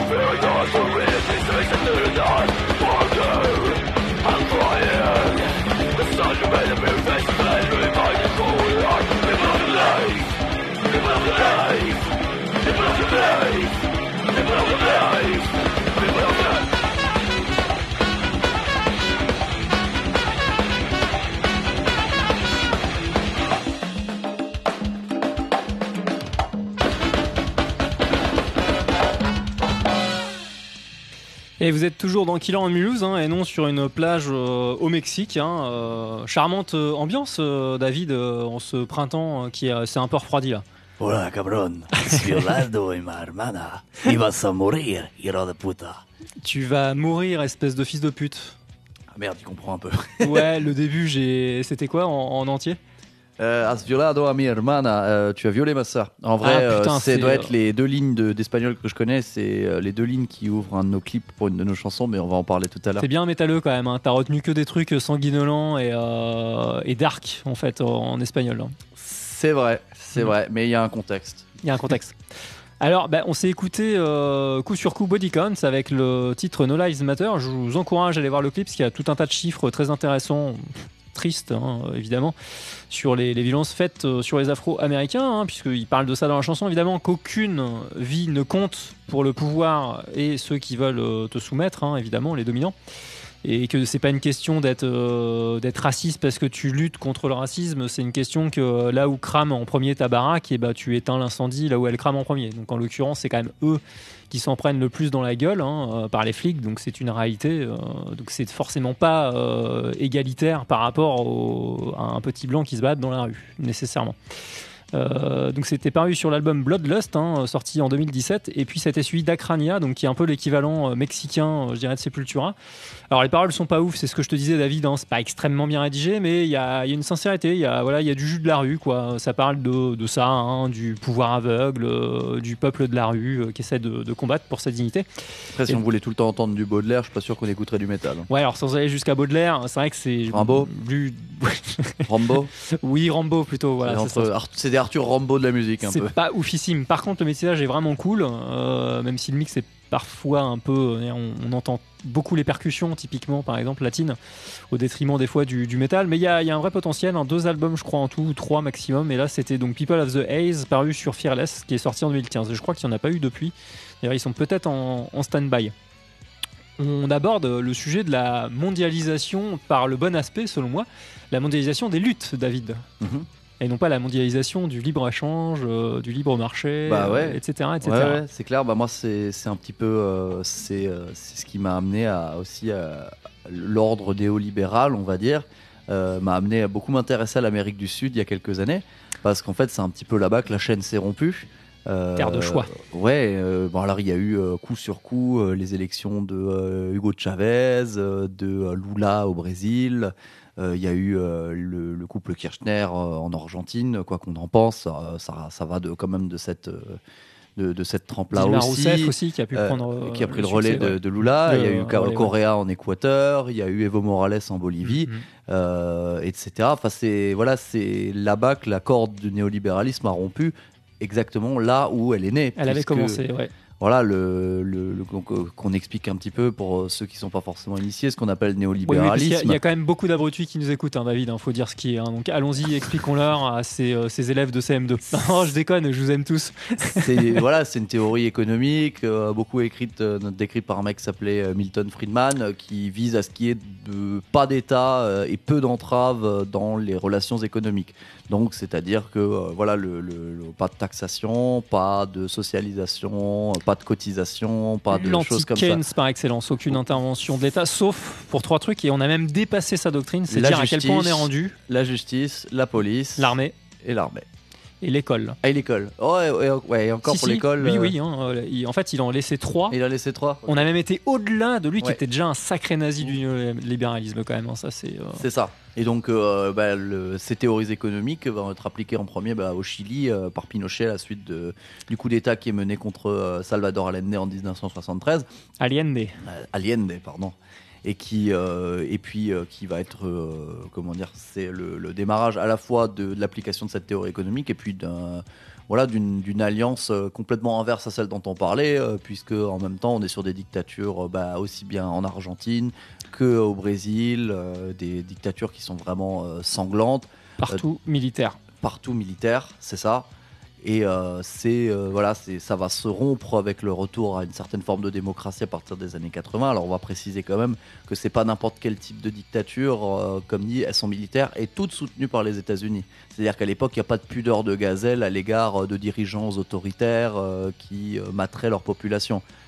Pinochet a été reçu en grande pompe par Margaret Thatcher à l'époque, qui d'ailleurs s'inspirait beaucoup de ces théories économiques aussi derrière. Et ça n'a pas posé de problème à qui que ce soit. Et donc, quand il y a eu le retour à la démocratie dans ces coins-là, on était sur des populations qui étaient laminées, qui avaient des droits sociaux et démocratiques très faibles. Un écart abyssal entre les riches et les pauvres qu'on n'imagine même pas ici, alors que déjà on commence à y goûter en fait très sérieusement. Mais là, c'est un mec dans le caniveau et puis quelqu'un qui est dans un palace, quoi. C'est ça.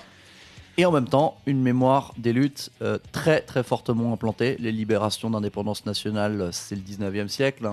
Les figures connues, je pense notamment à Simon Bolivar, mais il n'y a pas que lui.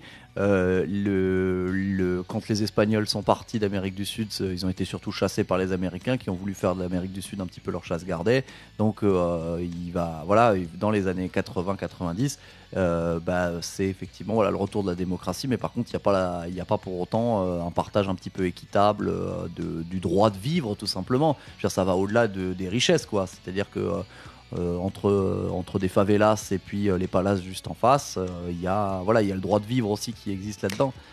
Je pense que tout est lié. Je vais essayer de faire une petite digression la plus courte et synthétique possible pour ceux qui peuvent se demander mais pourquoi on fait ça, pourquoi les Occidentaux feraient ça en fait, quels seraient les intérêts des États-Unis là-dessus, d'avoir à destituer quelqu'un qui s'est suicidé, Allende en l'occurrence. Mais bon, au final, c'était quand même un coup d'État. On l'a forcé à le faire. Ce qui a mis le feu aux poudres, c'est que son prédécesseur était de centre droit. Alors qu'Allende se revendiquait d'inspiration marxiste, pouvait en tout cas. Mais son prédécesseur avait entamé des réformes depuis un certain temps pour quelqu'un du centre droit, politiquement, et de nationalisation. Et en fait, il restait un bastion qui était géré et occupé par les États-Unis, qui était les télécoms. Ça a mis le feu aux poudres. C'est-à-dire qu'en fait, Allende avait prévenu, il a dit là, je vais vous dégager du dernier truc qui vous reste dans le pays, on va être entièrement souverain. Et c'est à partir de là qu'ils ont décidé d'intervenir. C'est déclassifié, c'est-à-dire que c'est pas du tout de l'ordre du complot. Maintenant, on sait que c'est les Chicago Boys, donc les adeptes de Milton Friedman. La plupart étaient formés aux États-Unis, étaient ensuite envoyés dans les pays. Ils pouvaient être de nationalité des pays dans lesquels ils allaient œuvrer, ou alors ils pouvaient être états-uniens, peu importe. Et ça a été un échec, il faut le dire, ça a été un échec total en fait, en dehors de toute morale. Ils ont été obligés de faire l'inverse de ce qu'ils ont prôné. Il a été obligé, alors que le pays était en train de s'effondrer, littéralement, le Chili, après toutes les libéralisations des marchés, en fait, il a été obligé de renationaliser très rapidement les mines de cuivre, qui étaient vraiment une des rentes du pays par excellence. Donc ils ont été obligés de faire, tout l'inverse de ce qu'ils avaient prôné, et 2 à la fin, contrairement à ce que Friedman affirmait d'un point de vue tout à fait dogmatique et idéologique, que le libre marché permettrait l'émancipation des gens et la démocratie. C'est l'inverse qui s'est produit, puisqu'à la fin de ces implantations-là, on a eu effectivement, comme tu as dit, que des dictatures militaires, donc qui ont fait disparaître des cordes, de la torture. Milton Friedman a reçu un prix Nobel, cette sacrée ordure, et malheureusement ça a ensemencé. Alors les États-Unis n'ont pas été bêtes, hein, ils ont fait ça ailleurs que chez eux.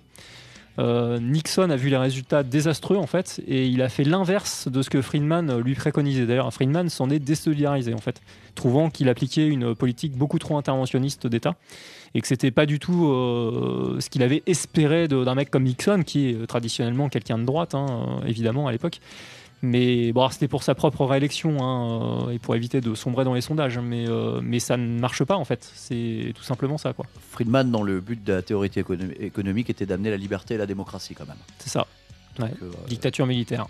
Voilà, dictature militaire. Comme quoi, le capitalisme se marie sans aucun problème avec la dictature et l'autoritarisme, au cas où c'était approuvé encore. Il s'est toujours associé, Voilà. effectivement. Donc, ils ont ravagé ce continent. Et Chili qui a enfin pris le peuple chilien a enfin voté pour réécrire sa constitution. Exactement. Puisque quand je crois que c'est en 89 que Pinochet abandonne le pouvoir, il conserve quand même le Chili a quand même conservé la constitution pinochienne. Ouais. Et là maintenant elle est en train d'être réécrite, et il y a eu un candidat de gauche, sérieusement de gauche, Gabriel Boric, qui a été élu là en fin d'année dernière, et puis qui est là sur un programme d'inspiration keynésienne, hein. C'est-à-dire que le but c'est d'avoir un vrai système de retraite, parce qu'actuellement toutes les retraites là-bas sont privées, d'avoir aussi un peu de transport, parce que tout est privé aussi. Enfin, j'ai eu le plaisir de discuter souvent, il y a une petite diaspora chilienne à Strasbourg, j'ai eu l'occasion de discuter souvent avec des Chiliens qui, alors selon les âges, tu pouvais deviner si c'était juste des étudiants qui étaient venus faire leurs études en France, ou c'était des gens qui avaient fui la dictature de Pinochet, et j'ai rencontré moitié-moitié entre les deux, quoi. Et du coup, qui m'expliquait un peu comment ça se passait là-bas. Voilà, les écarts les inégalités, les écarts de richesse sont exorbitants. Mais il ne s'agirait pas de juger ça avec notre petit regard occidentalo-centré. On vit dans un pays nous-mêmes dans lequel 5 personnes possèdent autant que 27 millions d'autres. Donc on n'a pas trop de leçons à donner. Et justement, c'est un petit peu ça qui m'avait amené justement vers l'Amérique du Sud il y a une dizaine d'années, parce que je trouvais qu'il y avait des modèles politiques un peu alternatifs. Lula a pu en proposer un autre. Il y avait Correa, Morales qui gère un pays assez intéressant qui est la Bolivie, dans lequel il y a aussi des populations indigènes qui réclamaient des droits à la fois territoriaux et des droits en tant que citoyen, lui-même étant issu d'une minorité indo-bolivienne. Oui, il est c'est tout à fait. Il est indigène en fait. Ouais. Voilà, c'est ça, exactement. Ouais.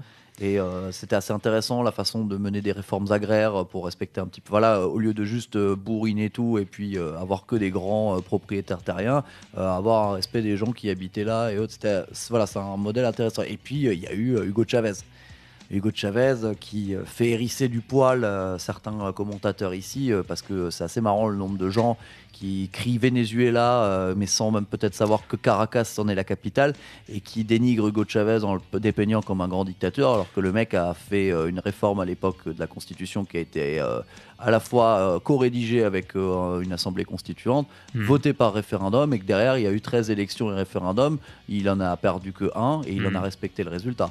Plus les régions qui étaient passées à l'opposition à un moment donné. Effectivement, ouais, exactement. Ouais. Voilà. La fabrique du consentement, ça s'appelle. Il faut absolument décriviser toute tentative d'émancipation progressiste, en fait. La baraque est bien chauffée, Voilà. Le jacuzzi, il est là, il est cool.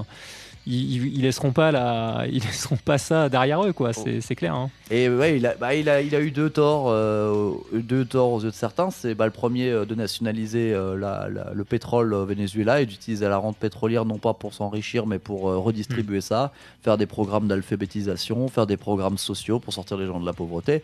Et puis la deuxième, c'est d'essayer de constituer des alliances au niveau de l'Amérique du Sud pour pouvoir avoir une espèce d'équivalence que nous, on est tout fiers d'avoir avec l'Union européenne. C'est-à-dire, mais sauf qu'au lieu de faire du libre-échange, on fait de la solidarité. Exactement. Après, voilà, Chavez, il avait des amitiés internationales relativement merdiques aussi. C'est-à-dire que à partir du moment où c'était anti-américain, c'était ses copains. Voilà, est-ce que être copain avec Ahmadinejad en Iran, c'est forcément un bon plan? Moi, je t'avoue que je trouve pas que ce soit le cas. Mais bon, ça fait partie de la réelle politique aussi. Et il y a eu utiliser la rente pétrolière pour faire baisser la pauvreté, c'est bien, mais c'est du court terme et il n'y a pas eu cette vision un peu de long terme d'industrialiser le pays, de faire du développement agricole, et il y a eu ce système de double monnaie qu'ils ont mis en place, c'est-à-dire une monnaie interne et une monnaie pour les échanges, et en fait il y a eu énormément de spéculation qui a été fait par des gens mal intentionnés à l'intérieur, mais qui ont mené aussi un petit peu au bordel que ça a été il y a quelques années, plus de la déstabilisation extérieure aussi, quoi. Et intérieur aussi. Et intérieur. Mais voilà. l'extrême droite ayant été très active sur le sujet, notamment dans les manifestations où il y a eu beaucoup de choses, des hoax carrément qui ont été faits. Donc après, c'est facile d'extérieur de juger la personne en fait au moment où elle arrive au pouvoir. Où c'est pas un pays occidental, comme tu l'as dit. Il y a eu des décennies en fait de délabrement à un point qu'on n'imagine pas, quoi. Donc tu étais obligé de redresser des ruines, quoi. C'est pas facile pour personne en fait. Non. Donc moi j'aimerais bien voir les gens à la place de ce mec-là s'ils avaient réellement pu faire mieux en fait. Donc effectivement il y a le pétrole, et là faut aussi reconnaître que les États-Unis se servent du pétrole aussi pour casser le rein de ses opposants, de ceux qui sont pas alignés, quoi. C'est clairement ce qui est assez amusant, c'est de constater que maintenant, avec la crise actuelle, les États-Unis ont repris des contacts avec les Vénézuéliens pour essayer de leur acheter du pétrole. Donc, comme quoi, les intérêts vont des fois au gré du vent. Bien sûr, oui, ça a été ça de plein de pays. C'est la beauté de l'impérialisme. Tu vas t'associer avec des dictatures si ça t'arrange, et puis tu les déclarer ennemis persona non grata du jour au lendemain. Le jour où tu penses que le vent il a tourné suffisamment pour pouvoir attaquer le pays, pour pouvoir lui faire un embargo, pour pouvoir t'en passer en fait, quoi, dans tes relations économiques, quoi. Donc voilà, le Venezuela et Hugo Chavez sont un sujet de réflexion et d'étude vraiment intéressant, parce que voilà, ce qui a été fait à l'époque en termes de constituante, ça a été vraiment un travail démocratique d'élaboration de la chose assez intéressant. Ça a vraiment permis à la fois pour beaucoup de gens d'être considérés politiquement, de nouveau d'exister en tant que citoyen. La démocratie directe. Voilà, c'est ça. Et derrière, il y a aussi eu des erreurs, et on en a cité quelques-unes, intérieures, extérieures. Mais là, je veux dire, on est déjà allé plus loin que 90% des discussions de comptoir qu'on entend des fois certains. Bon, on a très bien compris que le message, quand on critiquait le Venezuela, c'était de faire de la politique intérieure, et c'est là où ça devient vraiment grossier parfois, quoi. C'est des gens qui sont même pas capables de placer ça sur une carte. Il y a l'autogestion municipale aussi, qui est prépondérante là-bas dans les régions, et qui n'a pas du tout été entamée en fait par son mandat. Il n'a pas du tout remis en cause ça. Tu l'as très bien dit, sur les régions, il en a perdu. Les élections ont été faites et contrôlées. Tout a été fait en bonne et due forme. Ils ont perdu des régions, ils ont gagné d'autres qui étaient historiquement de droite. Donc un mec qui aurait été un dictateur sanguinaire, c'est étonnant déjà qu'il ait laissé passer des élections aussi importantes que ça, qu'il ait paumé des régions, puis qu'il a réussi à en gagner d'autres, quoi. Ouais. Mais bref. Voilà pour la démocratie à sens unique et la vision qu'on doit avoir du camp du bien, du camp du mal, et de ce qu'il faut faire. Mais voilà. On a bien compris. Chacun sa vision. Moi, j'ai été... il y a eu Gabriel Boric, dont l'élection au Chili m'a vraiment fait plaisir. Et puis avant ça, il y avait eu... alors, outre la grâce accordée à Lula, comme quoi c'était que des procès politiques dégoûtants qui lui ont été faits. C'était pire pour Morales. Et ça, pour Morales, c'était même reconnu par une instance états-unienne dont je me souviens plus du nom, qui sont des gros fils de pute, qui ont dit eux-mêmes qu'en fait il y avait absolument aucune charge de corruption contre ce mec-là, qui a quand même passé du temps en tôle. Alors ils sont de plus en plus subtils, c'est-à-dire qu'ils ont tué personne. Le mec, on l'a mis en tôle le temps qu'il y ait l'élection, donc il a raté une élection en fait. C'est vachement pratique quand même, quoi. C'est terrible. Et moi, l'élection qui m'a fait plaisir, c'était il y a 3 ans, celle de Andrés Manuel López Obrador au Mexique, qui a été élu sur un programme social et très anti-corruption, parce que la corruption au Mexique, c'est un vrai gros problème. En Amérique du Sud globalement aussi, d'ailleurs au Brésil aussi, c'est le cas. Ouais, c'est que quand il y a de la pauvreté et de la galère, c'est plus facile de corrompre. C'est ça, ouais. Voilà, donc ça a été, et c'était le mec le plus à gauche qui a été élu au Mexique depuis très longtemps. Depuis un moment, oui, parce que c'est là, on n'est pas loin de la frontière. Enfin, on est à la frontière états-unienne, donc nécessairement, les États-Unis regardent encore plus près ce qui se passe chez eux, quoi. Voilà, en Amérique du Sud, de manière générale, on a les Sud-Américains connaissent mieux notre culture française, européenne, que l'inverse. Et moi, je dis pas que même avec les trucs un peu égrenés là par-ci par-là, j'ai une connaissance folle de l'Amérique du Sud, mais je trouve que c'est un continent très intéressant au niveau historique. La lutte des classes là-bas prend des formes qui finalement s'apparentent pas mal à celle que nous on connaît, et parfois très violente. Mais alors la violence, elle n'est pas forcément du côté dont on pourrait l'imaginer. La violence, elle est souvent de la bourgeoisie. C'est pas pour rien qu'on a beaucoup parlé de régime autoritaire qu'il y a pu y avoir. Tu parlais du coup d'État qu'il y a eu en Bolivie, il a aussi été très violent. Et voilà, et puis de la violence amenant la violence. Voilà, on est sur des méthodes des fois qui sont comme ça. Mais ça remonte, et ça nous amène à la chanson suivante. Oui, alors qui va être ce fameux personnage révolutionnaire, on peut dire. Donc, on va peut-être s'écouter. On a beaucoup parlé. On s'écoute les 2 morceaux, puis on y revient après. Qu'est-ce que t'en penses? Tu veux lancer un petit peu? Bon, écoute, je peux lancer rapidement quand même. Vas-y. Parler vite fait de Pancho Villa, parce qu'on parlait du Mexique. Pancho Villa, c'était un révolutionnaire du début du XXe siècle qui après le meurtre de sa sœur par le fils du propriétaire terrien pour lequel il travaillait, l'a tué. Il a pris le maquis, et au maquis, il a appris toutes les techniques révolutionnaires qu'on peut avoir, c'est-à-dire comment tu fais pour te faire passer pour la guérilla. 5000 personnes alors qu'en fait t'es que 50, et l'inverse. Cuba a repris la technique. Ouais, voilà, c'est ça. C'est vrai qu'on n'a même pas parlé de Cuba, mais et du coup, voilà, ce Pancho Villa, il a quand même réussi à mener à vraiment avoir à un moment donné une armée révolutionnaire très importante. On parle quand même de 50 000 personnes. Avec laquelle il pillait les riches pour redistribuer aux pauvres. Alors après, ils s'en mettaient aussi dans les fouilles. Ils sont allés attaquer les États-Unis sur leur propre sol en attaquant un fort en pleine nuit. Ils ont piqué les armes, ils ont foutu un bordel, ils ont tué tout le monde. Ils sont retournés chez eux, ils ont renversé un gouvernement. Et en fait, il y a eu toutes des négociations entre les États-Unis, le Mexique, Pancho Villa pour qu'il arrête à un moment donné, et il a fini par accepter à un moment donné les termes d'un accord.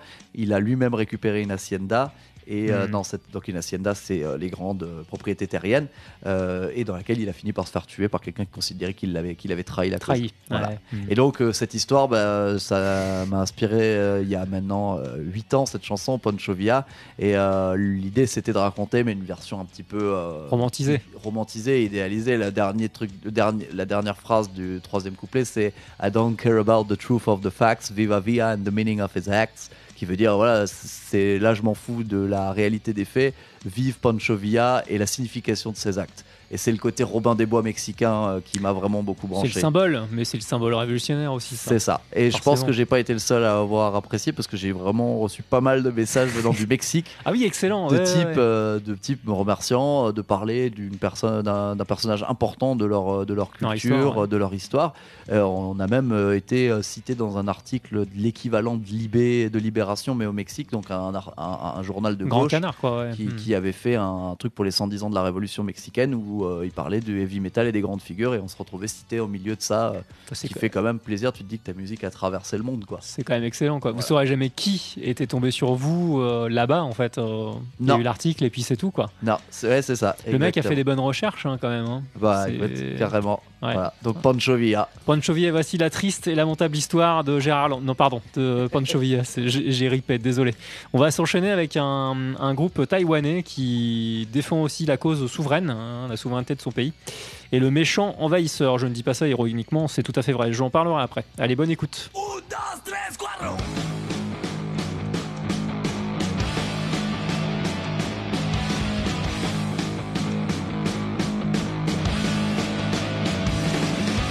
Taking revenge for his deeds on a sister, killed at a mother and left his own mother.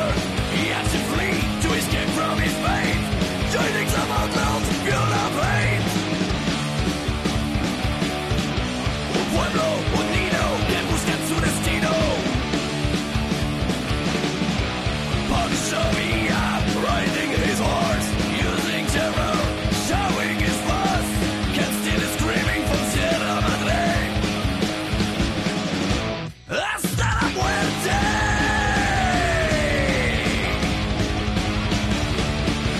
Enemies of the will be supporters of misery. They cannot accept the justice of bourgeoisie. Mexican Robin Hood and all his faces, riding to his scalp the turning masses. Un pueblo unido que buscan su destino. Pancho Villa riding his horse, using terror, showing his fuss, and still is screaming from Sierra Madre. Hasta la muerte.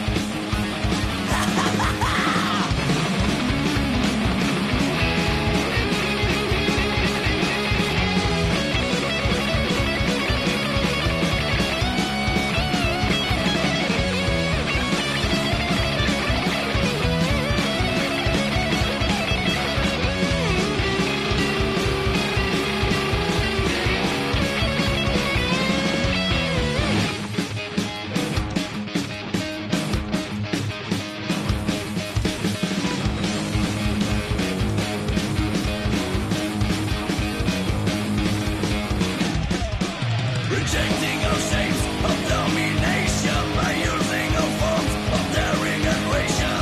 Don't care about the truth of the facts.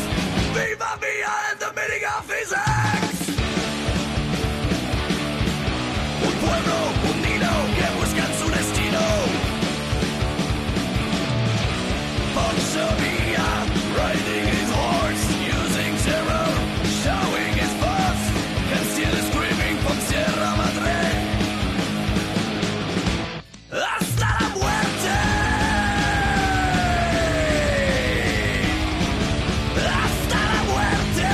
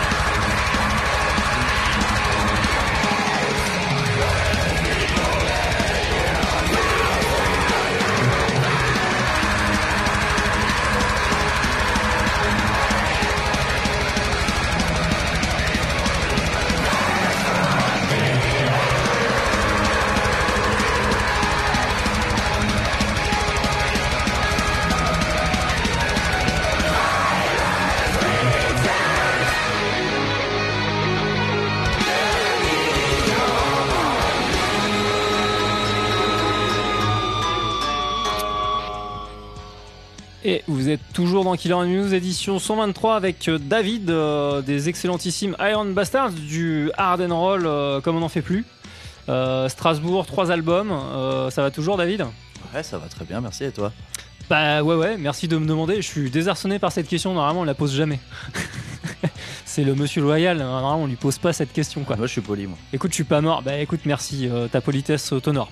On vient de s'écouter donc 2 morceaux de suite, dont le fameux Pancho Villa, figure romantisée un petit peu par Iron Bastards dans sa chanson. Sa mise en lumière de ce personnage révolutionnaire très important dans l'histoire du Mexique, donc ça fait un très bon lien avec Acrania qu'on a écouté auparavant. Et puis, alors je ne sais pas comment prononcer, vous allez me pardonner, Chtonik ou Chtonik, qui est un groupe taïwanais et que j'ai décidé de diffuser, et d'une parce que ce style-là n'était pas tellement représenté. On pourrait qualifier leur style de death symphonique un petit peu, avec beaucoup d'arrangements très bombastiques. C'était chanté d'ailleurs dans la langue maternelle du chanteur, qui s'appelle Freddy. Alors l'extrait de cet album-là, qui est un concept album en fait, sur cet épisode 228. 228, c'est le 28 février, c'est une date inversée, enfin à l'américaine, à l'états-unienne, qui raconte ces exactions fort sanglantes qu'a effectué l'occupant, ou on va dire les Taïwanais, on va dire, qui étaient du côté des Chinois à l'époque. Ça a duré longtemps d'ailleurs, cette occupation de cette cité-État. Donc le titre s'appelle Defenders of Boutique Palace, et le chanteur est très engagé. À noter, c'est ce qu'on disait un petit peu plus en début d'émission, c'est qu'il a associé la musique à un militantisme, puisqu'il a carrément intégré un parti politique qui s'appelle maintenant, qui a changé de nom, qui s'appelle le DPP, je crois. Alors il faudra que je retrouve... Le Depp, ouais, voilà, le Johnny Depp, enfin le Freddy Depp. Donc il y a un parti démocrate, progressiste. Et donc il milite pour la reconnaissance de ces exactions. C'est encore en cours, c'est une plaie qui est encore béante. Ça date de 1947, sortir de la Seconde Guerre mondiale. Et donc évidemment dans tout le concept, il parle du fascisme, effectivement, de cet autoritarisme qui a très très vite dérivé en bain de sang. C'est sans doute, l'évaluation est très compliquée à faire, comme toujours, dans ces génocides, dans ces exactions. Les gens se disputent la date à partir de laquelle tu vas compter, la date à partir de laquelle tu vas arrêter, si c'était des soldats, si c'était des civils, etc., etc. Mais on dénombre probablement des dizaines de milliers de morts, donc c'est un épisode qui a été fondateur. Pourquoi je l'ai intégré aussi, David, c'est par rapport à ça, c'était l'émancipation, la figure de l'émancipation. Ce massacre, c'est toujours complètement atroce et inutile en soi, mais ça a été vraiment un détonateur en fait de l'émancipation et du souverainisme taïwanais qui est venu, et ça a déclenché ce mouvement nationaliste au sens propre du terme, c'est-à-dire de reprendre les rênes de son État et de bouter hors du pays soit les Chinois, soit les Taïwanais qui étaient rangés à la cause du régime de Chiang Kai-shek à l'époque chinois.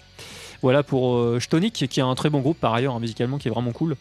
Et ça nous amène maintenant à parler un petit peu d'histoire musicale politique, avec 2 genres, 3 genres même, on va dire, punk, hardcore et grindcore, qui sont primordiaux dans la politisation des textes, en fait, qui ont toujours regorgé de groupes qui étaient sincèrement engagés socialement ou autres, plus généralement, David.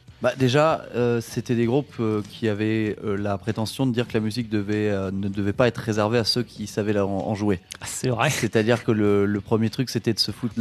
c'était un petit peu un pied de nez à des groupes... qui vont de Led Zeppelin à Pink Floyd, en passant par tous les groupes avec des guitares héros, des super musiciens et compagnie. Le but, c'était de se dire, nous, on n'a pas besoin de plaquer 36 notes à la seconde pour montrer qu'on est des super musiciens, 4 accords et c'est parti, quoi. Et on envoie la sauce. L'esprit musical de ces scènes-là, c'est aussi un petit peu ça, c'est de dire la musique, c'est pas réservé que aux musiciens. Et derrière, la politique, c'est pas réservé que aux politiciens. Et dans les thématiques qui sont abordées dans ces styles de musique, on prend le punk de la fin des années 70, ça peut, c'est des thèmes sociaux, c'est les thèmes de tous les jours, c'est la working class, peu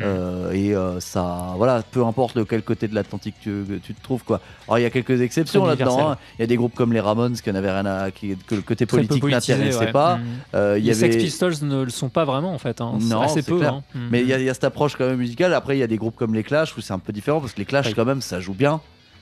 Ils jouaient très bien, et pour le coup ils étaient plus politisés que les Sex Pistols d'ailleurs. Mais voilà. Par contre t'arrives derrière effectivement sur des trucs plus genre The Exploited, Là, c'est un petit peu plus brut. Et derrière, on arrive vers la scène grind.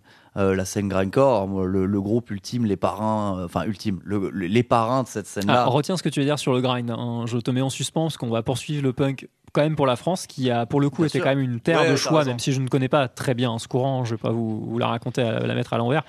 Mais quand même, on peut parler des Berruriers Noirs, hein, qui sont exemplaires dans le domaine de l'autogestion, puisque c'est quand même quelque chose de fondamental quand tu décides de prendre en main ta destinée quelque part, hein, que ce soit à l'échelle d'un État, d'une localité, d'une ville, de toi-même aussi, hein, c'est qu'il faut réussir à être autonome le plus possible pour éviter d'être corruptible, puisque ça veut dire que tu commences à mettre en place des choses toi-même, pour toi-même et par toi-même. Et là-dessus, je les trouve exemplaires, hein, qu'on aime ou qu'on n'aime pas le style. Hein, je vais citer Fanfan, qui avait un groupe d'ailleurs avant les Berus, il me semble, qu'on a eu un après, pardon. Le Molodoy d'ailleurs, hein, il y avait un groupe qui s'appelait Molodoy. Hein. Je sais pas si c'était en même temps ou après, je me souviens plus très bien. Je crois que c'était après peut-être. Ouais.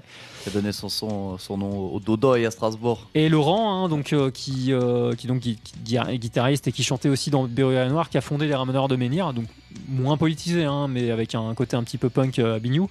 Mais les deux mecs ont pas vraiment transigé, hein, je trouve, avec leur éthique. Ils ont été jusqu'à former, le service d'ordre était fait par des potes à eux. Ils ont protégé leurs propres fans, hein, des petits nazillons de l'époque, hein, des petits faf qui s'infiltraient, et c'est tout à fait vrai, hein, c'est pas exagéré, jusqu'au concert pour aller foutre la merde, tabasser le public et compagnie. Donc, non, ils ont dit stop, en fait, on est protégé par personne sauf par nous-mêmes. Et l'autogestion en termes discographiques, alors ils le reconnaissent eux-mêmes, hein, ils se sont fait enfler, hein, parce que les copains ils sont cool, mais des fois ils gèrent comme des merdes. Mais voilà, et tout ça avec des ventes qui sont des dizaines de milliers d'exemplaires par album, hein, qu'ils ont sortis dans les années 80. Et aujourd'hui, Fanfan est au CNRS, figurez-vous. C'est un gros spécialiste de l'Asie.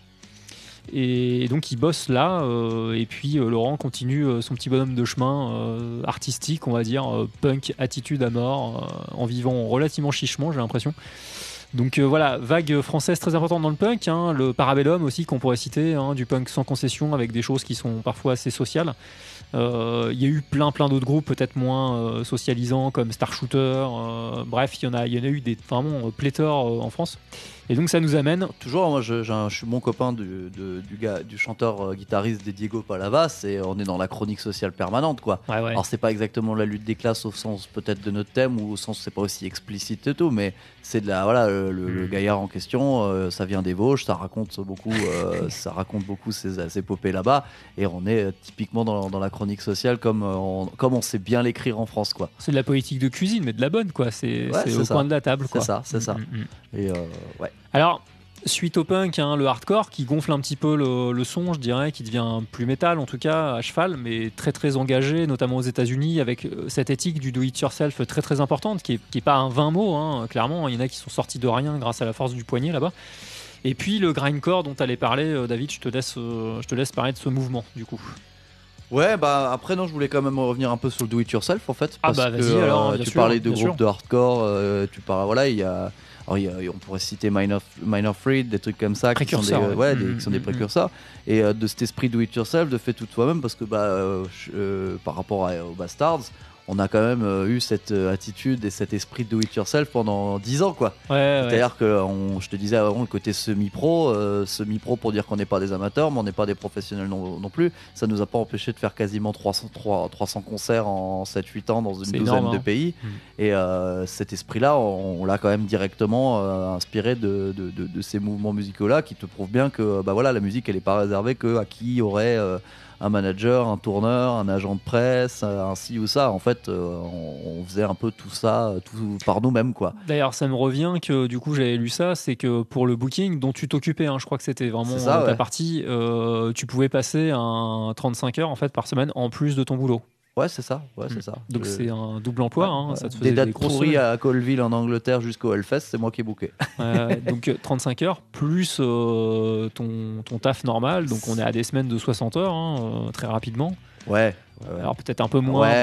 Il y a quelques années, j'avais pas de 35 heures forcément, mais c'est vrai que à certaines époques, c'était plutôt compliqué. Bon, ouais. ça fait un volume, c'est-à-dire qu'on n'a rien sans rien. Là, pour le coup, t'es obligé de mettre la main au charbon. Ah oui, non, mais si c'est je peux clair. me Mais après, permettre cette analogie de classe. Si tu veux faire ça, tu t'adaptes. Hein. Tu fais un boulot, tu cherches un boulot en fonction de ça. Tu prends tes vacances, tu les prends pour ça. C'est-à-dire qu'il y en a qui sont jusqu'au boutiste et qui veulent, qui refusent le fait de bosser. On parlait de punk hardcore. Nous, on a joué avec un groupe assez mythique de cette scène-là qui s'appelle Extreme Noise Terror, qui a un titre qui s'appelle Work for Never, donc le travail c'est pour jamais.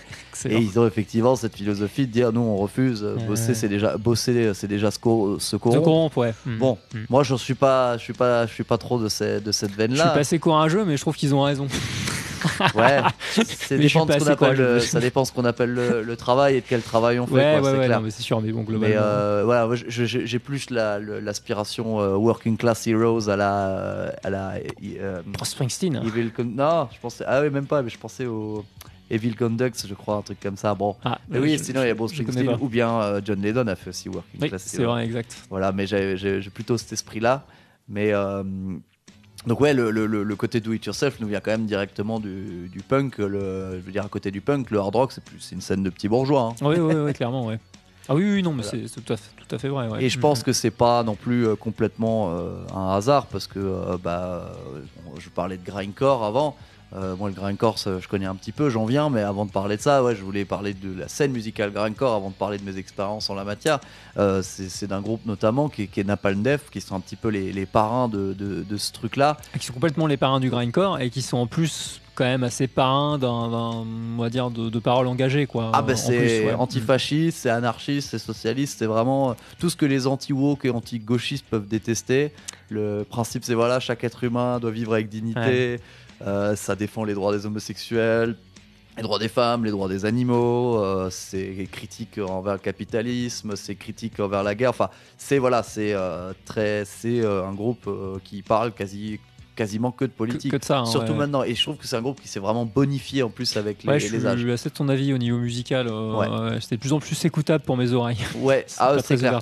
Comme ça, je pense que si t'es pas de l'époque, c'est plus compliqué à écouter. Non, le côté indus là qui matinent dans les derniers albums là, c'est mélodique, un petit peu à la Killing Joke. Il y a des morceaux qui sont vraiment top, quoi. Et puis il faut voir la porte qu'ils ont ouverte avec leur musique, leur philosophie, leur façon de faire, quoi. Comme dit, à l'époque, c'était vraiment le côté Roger. On fait les chansons les plus rapides et les plus courte.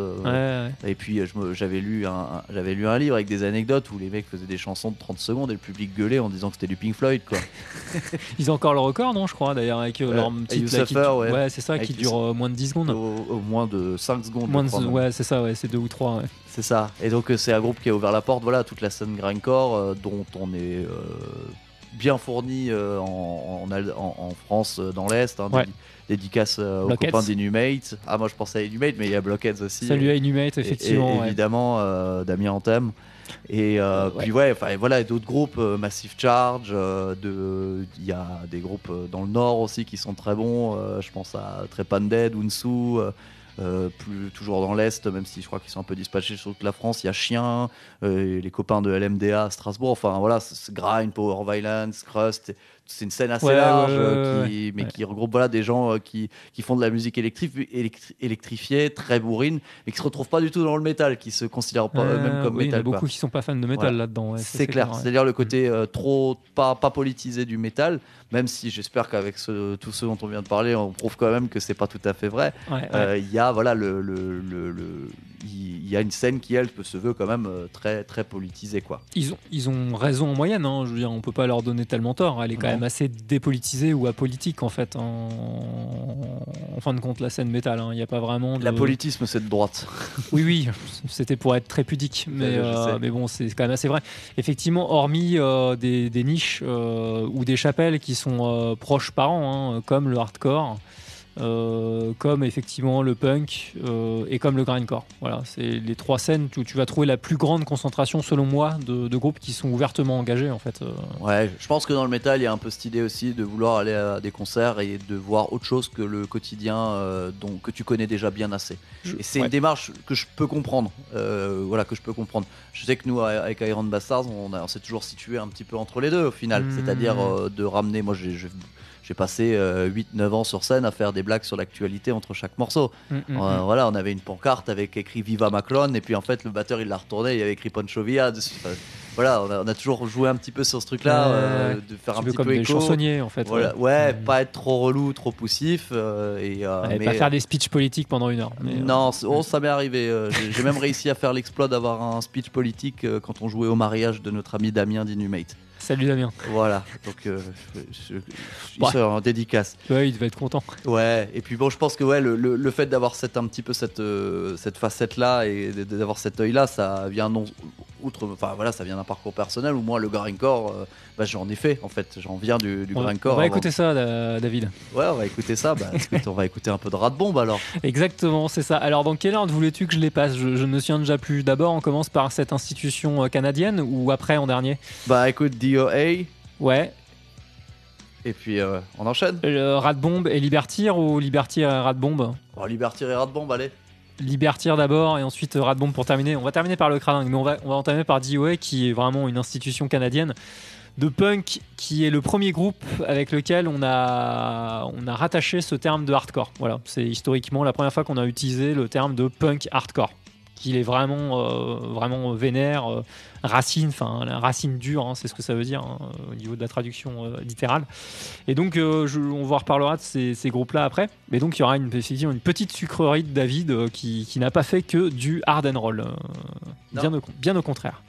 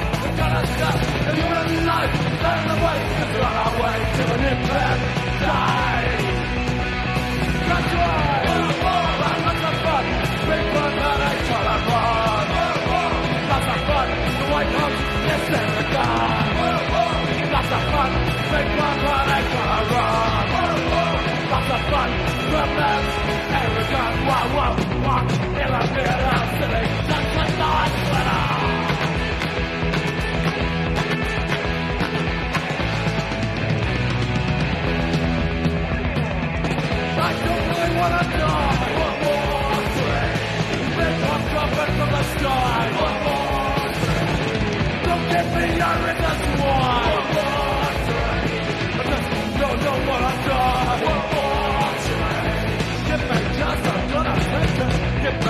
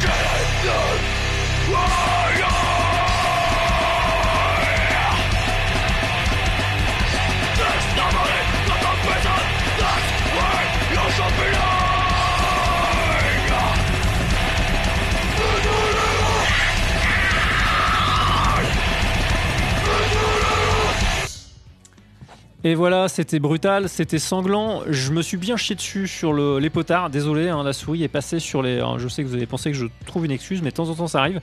Je passe la souris, les petits potards, vu que c'est un logiciel informatique, changent de position. Et ça a complètement saturé l'introduction d'un des deux titres de Libertyr. On a eu le droit dans le désordre, parce qu'en plus je les ai pas placés dans le bon ordre. Rise Like Lions After Slumber, suivi de Class War Never Means More Than It Does Now. On peut pas faire plus explicite sur les paroles de la lutte des classes, David. Et en dernier, on s'est écouté, on va dire, quelque chose de séminal pour toi dans ta carrière, avec ce fameux groupe de grind. Ouais, Rat Bomb, c'était un groupe que j'ai eu entre 2010 et 2015.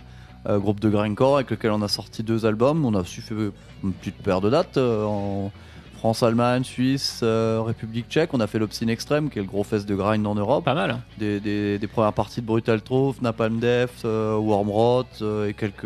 Où t'as pu manger la choucroute en pot de conserve non réchauffée et te doucher avec de la cristalline en cubit 5 litres, non ? Généralement, c'est ce qui se passe dans les festivals de grind. Ah oui, bon, je vais pas dire que c'est cliché parce que l'Obscene Extreme, c'est vrai que tu y vois des choses que tu ne verrais nulle part ailleurs. Non, effectivement. Mais ouais, c'était un groupe, de bien vénère de mes jeunes années dans lequel j'ai passé pas mal de marrages avec les copains, où on écrivait une partie on se partageait pas mal l'écriture des paroles avec le chanteur Alex, qui joue toujours dans un groupe de power violence qui s'appelle Will Smith maintenant. Très bon, ouais, très bon jeu de mots. Et voilà, là la chanson Petroleum, est-ce par exemple. Il est vraiment au SMIC ou est-ce qu'il est encore à moins, plutôt au RSA, parce que ça fait encore un peu bourgeois le SMIC. Je connais pas ses revenus moi, à ce brave Alex, mais le titre là il s'appelait Petroleum, ça parle de faire la guerre pour du pétrole, qui est une thématique que tu retrouves là-dedans assez souvent. Voilà, on a écrit pas mal de titres à l'époque. Quand je les relis avec le recul, je me dis que c'était assez juvénile et assez juste au final, et que ça exprimait assez bien une jeunesse un peu de galère, où à la sortie des études, c'était même pas le chôme dû, parce que pour avoir le chômage, j'aurais déjà fallu Oui, il avoir a un fallu boulot, bosser, oui, c'est ça. pas d'RSA, j'avais pas d'appart, je dormais sur le canapé des copains. Et là, c'est le moment où des fois tu te sens un peu merdique, tu te dis que Peut-être que tu fasses un truc de ta vie, quoi. ouais, on te renvoie un petit peu à la gueule la difficulté du truc, et puis c'est à ce moment-là que je me suis dit qu'il y avait peut-être que le problème c'est pas le chômeur, mais c'est le chômage. À un moment donné, le problème il vient pas que de toi, et qu'il y a une dimension systémique à ce truc-là, quoi. Et d'avoir été dans Radbomb, c'était un petit peu la manière de faire, mais c'était un peu un miroir aussi vraiment à la galère, quoi, que ça pouvait être à cette époque-là. Et encore, je te parle de la galère en France en 2012, ça va, tu vois. Oui, chez des copains. Ouais, c'est pas Black Sabbath, t'étais- Birmingham les années 60, quoi. C'est quand même quelques niveaux au-dessus, quoi. Est-ce que tu dirais que c'est ce qui a éveillé, c'est ce qui t'a conscientisé ou définitivement amené à être touché par ces thématiques-là, ou c'était bien antérieur? Ah bah c'est clair, clairement, ouais. Quand t'as connu, c'est difficile de comprendre la précarité et la pauvreté quand y es pas passé. Je veux dire, je pense pas que ce soit qu'un manque de sensibilité de la part de certaines personnes, c'est juste que tant que t'as pas vécu certaines T'imagines situations, pas de ce que ça t'imagines peut- pas, quoi. ouais. Voilà, je veux dire, je vais prendre un sujet qui est un sujet un peu différent. Par exemple, le féminisme. Tu peux pas forcément comprendre ce que peut vivre une femme si t'en as pas été une. J'allais dire tant que t'en as pas été une, mais je veux dire, moi je serai jamais une femme, mais c'est le genre de moment où typiquement, tu fermes ta gueule et t'écoutes, quoi. Ouais. Et les violences faites aux femmes, que ce soit physiques ou parfois plus subtiles, petites violences du quotidien, Psychologiques. par les mots, psychologiques, des choses comme ça, faut savoir se taire et les écouter. Et puis quand t'es en face de toi quelqu'un qui les a vécues, ça te raconte autre chose, quoi.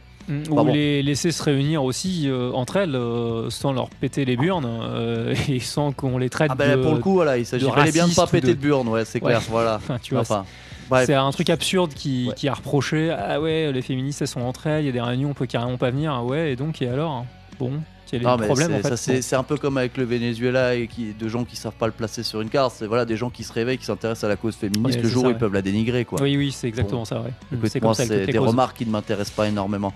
J'ai fait une petite digression là-dessus, mais pour dire que effectivement, c'est quand tu connais certaines galères que tu peux t'y intéresser. Et je pense que c'est aussi un peu un éveil. Tu te dis, écoute, il y a peut-être aussi d'autres choses que tu connais pas et que d'autres gens vivent. C'est ça, ouais, exactement.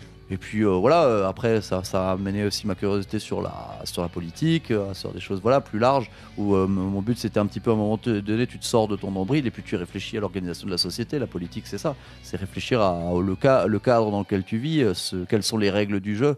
Et je pense que c'est ces règles du jeu là qu'il faut changer. Et, l'une des figures un peu publiques françaises qui m'a amené à l'époque aussi, qui m'a fait déculpabiliser beaucoup, c'est un certain JLM, qui est le nouveau candidat pour la 3e fois, mais à l'époque, sans rire, son discours politique m'a fait te parler, quoi. M'a parlé, parce que je me suis senti moins merdique à l'époque quand j'entendais ce personnage-là, lui et d'autres, bien sûr. Ouais, c'est ce que sont dit, je pense. J'ai pas assisté à des réunions à proprement parler de Gilets jaunes. Par contre, j'ai un bon ami qui a été les voir très souvent en Alsace, en fait, au rond-point du Caligone, pour pas citer l'endroit, et en fait, il témoignait de ça, quoi. C'est-à-dire que les gens commençaient à se parler, en fait, ce qui est une bonne chose. Et en fait, vous voyez que c'était pas eux les fautifs, quoi, et qu'en fait, il n'y avait pas que eux qui étaient en galère à vivre avec 3 francs 6 sous, à manger un repas sur 2, voire un repas sur 3, et à terminer le mois avec que dalle, en fait, quoi, dans des situations mais de ouf, quoi, que aucun politicard qui te dit qu'il faut bosser jusqu'à 70 ans et qui va rogner sur la moindre le pseudo privilège ou d'assistanat ne serait capable de tenir, mais l'espace de 2 semaines, en fait, tu vois. Ouais. Et ils se sont sentis moins minables, tu vois. Et, entre eux, en parlant, ils se disent, ah ouais, putain, toi aussi tu comptes ton dentifrice. Enfin, ça paraît fou, mais on est tellement pas du tout là. Enfin, en tout cas, moi là-dedans, j'ai jamais connu cette précarité-là, ou une quelconque précarité. Tu peux pas t'imaginer à quel point c'est dur, quoi, et à quel point ils luttent en fait au quotidien. Mais au moins le fait de se regrouper, ils ont connaissance que ça. C'est pas, ils sont victimes en fait. C'est pas de leur faute, quoi. C'est exactement ce que tu as décrit, quoi. Non, c'est clair, on te renvoie souvent à la responsabilité individuelle, mais je veux dire, t'es pas responsable du chômage de masse. À un moment donné, quand il y a 300 000 offres d'emploi et 6,5 millions de chômeurs, c'est un peu facile de renvoyer à la responsabilité individuelle. Et puis voilà, ce que tu me disais sur le fait que les gens se rencontrent et que ça permet en discutant de se sentir moins seul. Ça me fait penser à ce vieux slogan qui dit voilà, ils ont les milliards, nous sommes des millions. Et il y a un petit peu de ça. Et je trouve que voilà, la conscience de classe, il y a une dizaine d'années, elle tirait sévèrement la gueule. Et je trouve qu'elle est un petit peu revenue. Alors il y a des incohérences, il y a des contradictions, mais il y a un relan quand même de conscience de classe qui se fait les dernières années. Et je pense que il y a une alliance entre la conscience sociale et la conscience environnementale qui est à faire et qui va se faire. Qui est en train de se faire, moi je dirais. Voilà, qui est en train de se faire, qui est nécessaire parce qu'en fait, voilà, fin du mois, fin du monde, c'est un petit peu des choses, des choses similaires. Il va falloir revoir nos modes de production, nos modes de vie, et ceux qui coûtent le plus cher financièrement, économiquement et écologiquement actuellement, c'est les bourgeois. Oui, tout à fait, c'est le bloc bourgeois qui est responsable de toutes les nuisances, c'est ça, avec son système capitaliste. C'est clair. Alors, mais je te propose de revenir un petit peu sur Iron Bastards, David. Je voulais aborder quand même une question musicale, puisque c'est quelque chose qui est revenu souvent pour ceux qui ont été attentifs pendant les écoutes. On a déjà entendu 2 morceaux d'Iron Bastards. On en entendra un petit dernier qui sera socialement engagé aussi, tout aussi bon que les 2 autres. Évidemment, le parallèle a été fait très très souvent avec Motörhead. C'est une comparaison qui est revenue très souvent dans les interviews. Voilà. Alors moi, je pense à titre personnel que la voix, je me rends compte en discutant avec les gens des blocages sur la musique. Ça vient très souvent de la voix, tu vois. Notamment on parle du métal. La plupart du temps, quand tu passes des trucs même d'extrême, mais que la musique est cool, les gens peuvent bien aimer. Puis t'entends la voix extrême grôler, et puis là les gens disent voilà, je peux pas écouter ça. Et je me dis que la comparaison n'est pas raison avec Motörhead, systématique ou des fois un peu pesante, est venue aussi de ton registre vocal qui est pas très éloigné en fait de celui de Lemmy. Que musicalement effectivement il y a plein d'autres influences que n'utilisait pas Motörhead, que peut-être il avait lui mais qui mettait pas en musique, en tout cas à l'espace d'un morceau, mais pas sur tout un album, puisqu'il y a quand même eu aussi dans Motörhead des choses un peu 50s par moment, des choses un peu plus heavy metal. Il a utilisé aussi la double grosse caisse quand même relativement régulièrement. Mais dans le cas d'Iron Bastards, il y a effectivement du boogie, de la country, carrément, du heavy metal sur les solos. C'est très très prégnant ça dans ceux de David Semler. Il y a des parties qui ressemblent vraiment comme 2 gouttes d'eau avec ce que pourrait faire Maiden, qui sont vraiment très très chouettes. C'est tout sauf un hasard. Il adore le groupe. Que ceux qui savent expliquent à ceux qui méritent. C'est pour ça que je voulais te poser la question, pousser un petit peu plus loin. La British Rock aussi, Invasion, dont à mon avis tu es. Moi j'en suis très friand. David beaucoup moins. L'autre David beaucoup moins. Peut-être, mais en tout cas, on peut quand même le ressentir un petit peu. Dans l'énergie, on va dire. Le fait que le rock passe à un palier supérieur dans la violence.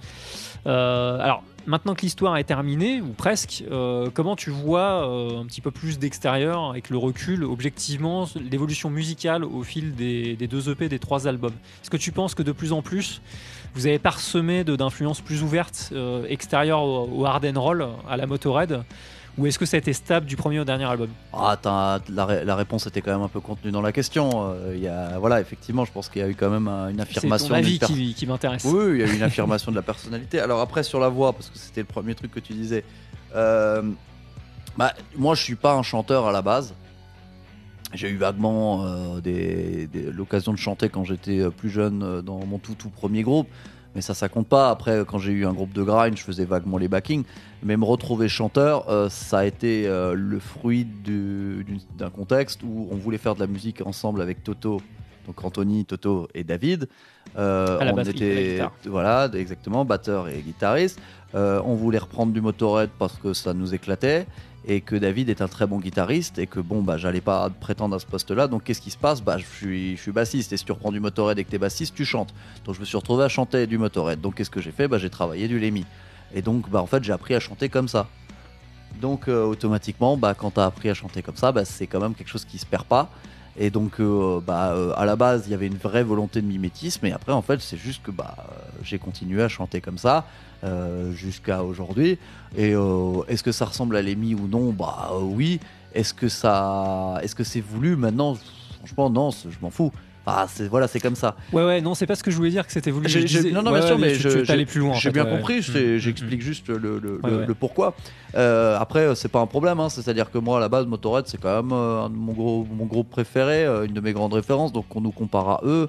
Je veux dire, tant qu'on nous dit pas qu'on est du sous Motorhead, ça va. Si on nous dit que ça ressemble à Motorhead, machin, ou même j'ai vu des chroniques vraiment cool où ils disaient que c'était une autre version de Motorhead, c'était Motorhead qui continuait, qu'on est allé dans des directions qu'ils n'ont pas eu. Et tu sais quoi, franchement, moi je prends ça comme un compliment.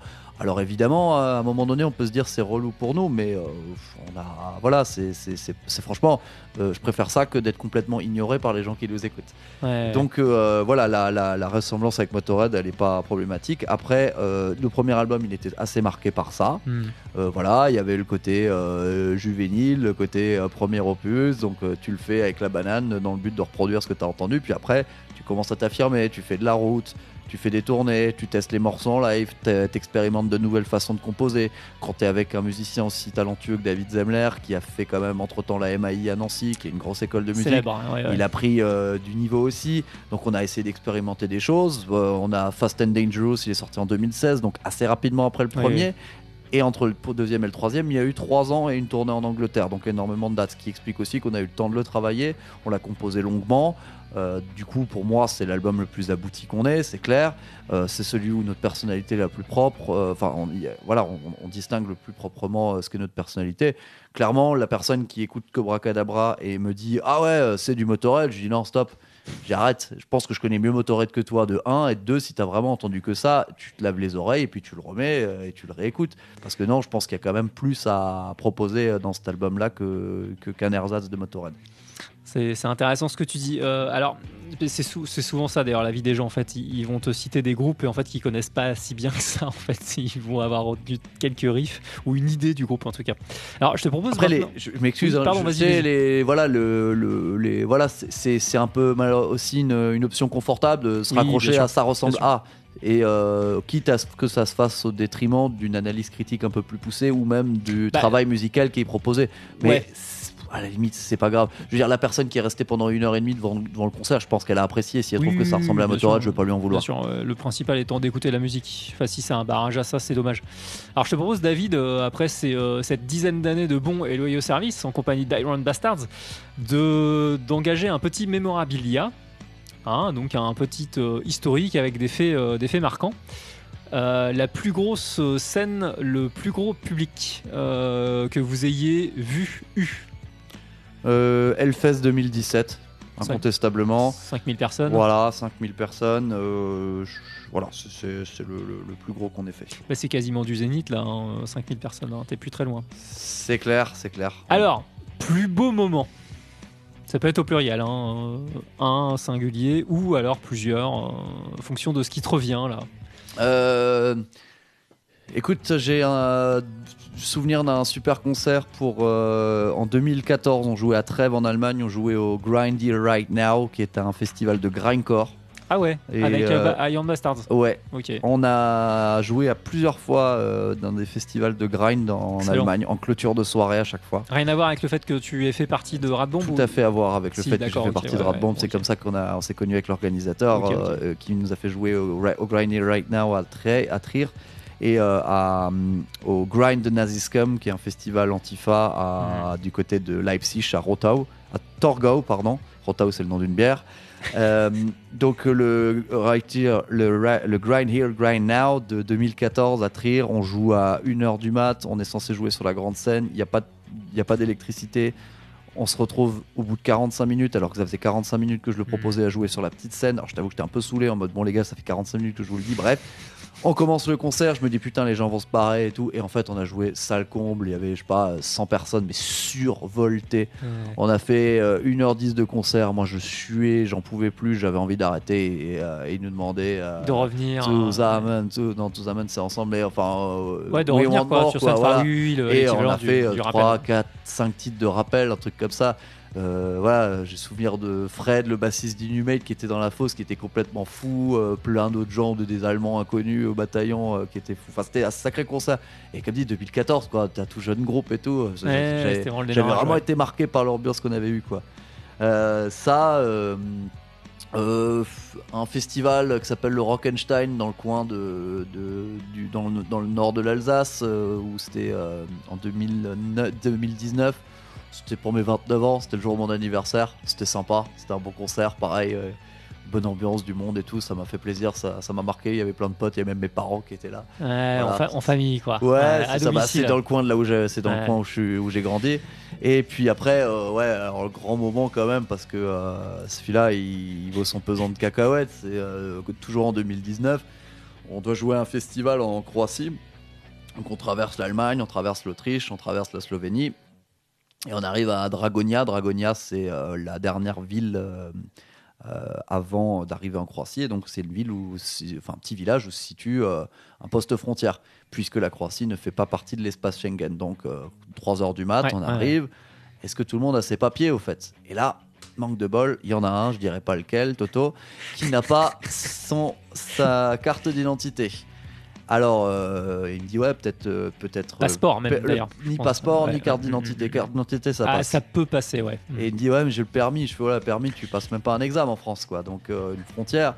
Donc se passe ce qui doit se passer, quoi. C'est-à-dire merci, bonjour, au revoir. Et donc on se retrouve à 3h15 du mat comme des ânes. Là, on était tous les trois plus Tristan et Élise, deux de mes meilleurs amis qui nous avaient accompagnés. Genre, bon bah qu'est-ce qu'on fait, quoi. Donc là, on a imaginé différents stratagèmes. Alors, brainstorming intense. On s'est dit, est-ce qu'on fait passer Toto dans un flight case?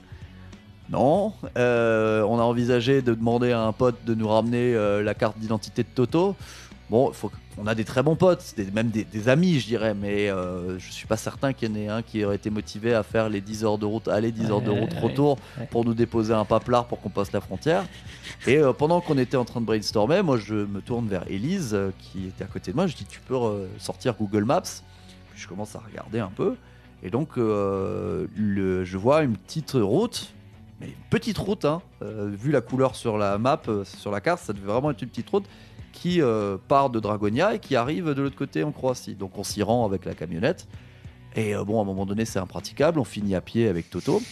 Il y a un petit coin, un petit virage, machin. Là, tu repères un peu du barbelé dans les arbustes pour te rappeler quand même que c'était en guerre, un peu plus de 20 ans avant. Et là, un petit cours d'eau. Alors, trop haut pour passer avec la camionnette, mais alors impeccable pour passer à pied, quoi. Donc c'est ce qu'on a fait, on a renvoyé les autres avec la camionnette, les 3 autres ont passé la frontière légalement, nous on a traversé la frontière entre la Slovénie et la Croatie, on s'est retrouvés, voilà, il était 5h30 du mat, il y avait un beau lever de soleil, il y avait des champs d'oliviers, il y avait des baraques sur le côté, on est arrivé, on s'est donné un point de rendez-vous dans la campagne. On est allé au festival, on a fait le concert, on a fait 2-3 jours de chouille en Croatie. Et puis après avoir admiré Pula, donc, qui était la ville où on jouait, et puis les alentours, on a fait le même chemin, le même délire dans le retour, histoire d'éviter un contrôle au cas où. Putain, voilà. les maquisards, ça y est, quoi. Voilà, on a pris le maquis. T'as commencé ta carrière de résistant à cette époque-là, C'est officiellement. ça. Voilà, donc ça c'est la fois où on a passé illégalement la frontière croate pour aller faire un festival, quoi. Sur le moment, ça devait pas être si drôle que ça, quoi. Non, et démarrage, mais ouais, et là il y a 3 ans, ça a 3 ans, donc il y a prescription, parce que sinon le pauvre Toto, j'aurais pas raconté ça, parce que on peut se dire ouais machin, passer. Ouais, comment tu fais pour aller dans un autre pays, tu oublies ta carte d'identité. Bah après, voilà, tu bosses, t'es crevé des fois. Enfin, le Toto, il était pas bien, le pauvre. Il avait. C'était le premier emmerdé, hein, de toute façon. Ouais, c'est clair. S'il avait pu mettre la tête la tête dans le sable, faire la technique de l'autruche, il l'aurait fait, quoi. Voilà. Ouais, et puis derrière, tout s'est bien passé. Donc, on l'a appelé El Clandestino pendant 3 jours. Très très bon. Manu Chao. Alors, il y a eu la tournée polonaise en 2015, dans les plus moches moments peut-être. Si tu veux enchaîner sur les plus moches moments, je m'étais noté ça. Ah ouais, celui-là il était pas en marrant, post-it pour éviter que tu oublies, mais je pense que tu l'aurais pas oublié. Ah non, ouais, ça c'était un moment pas marrant. Effectivement, on était en tournée en Pologne en 2015. Il nous restait 2 dates à faire. On avait commencé par Berlin, après on avait fait 4 dates en Pologne. La veille, on avait joué, le jeudi soir, on joue à Cracovie. Ça se passe bien. On fait la teuf, on fait la chouille, on rentre à l'hôtel.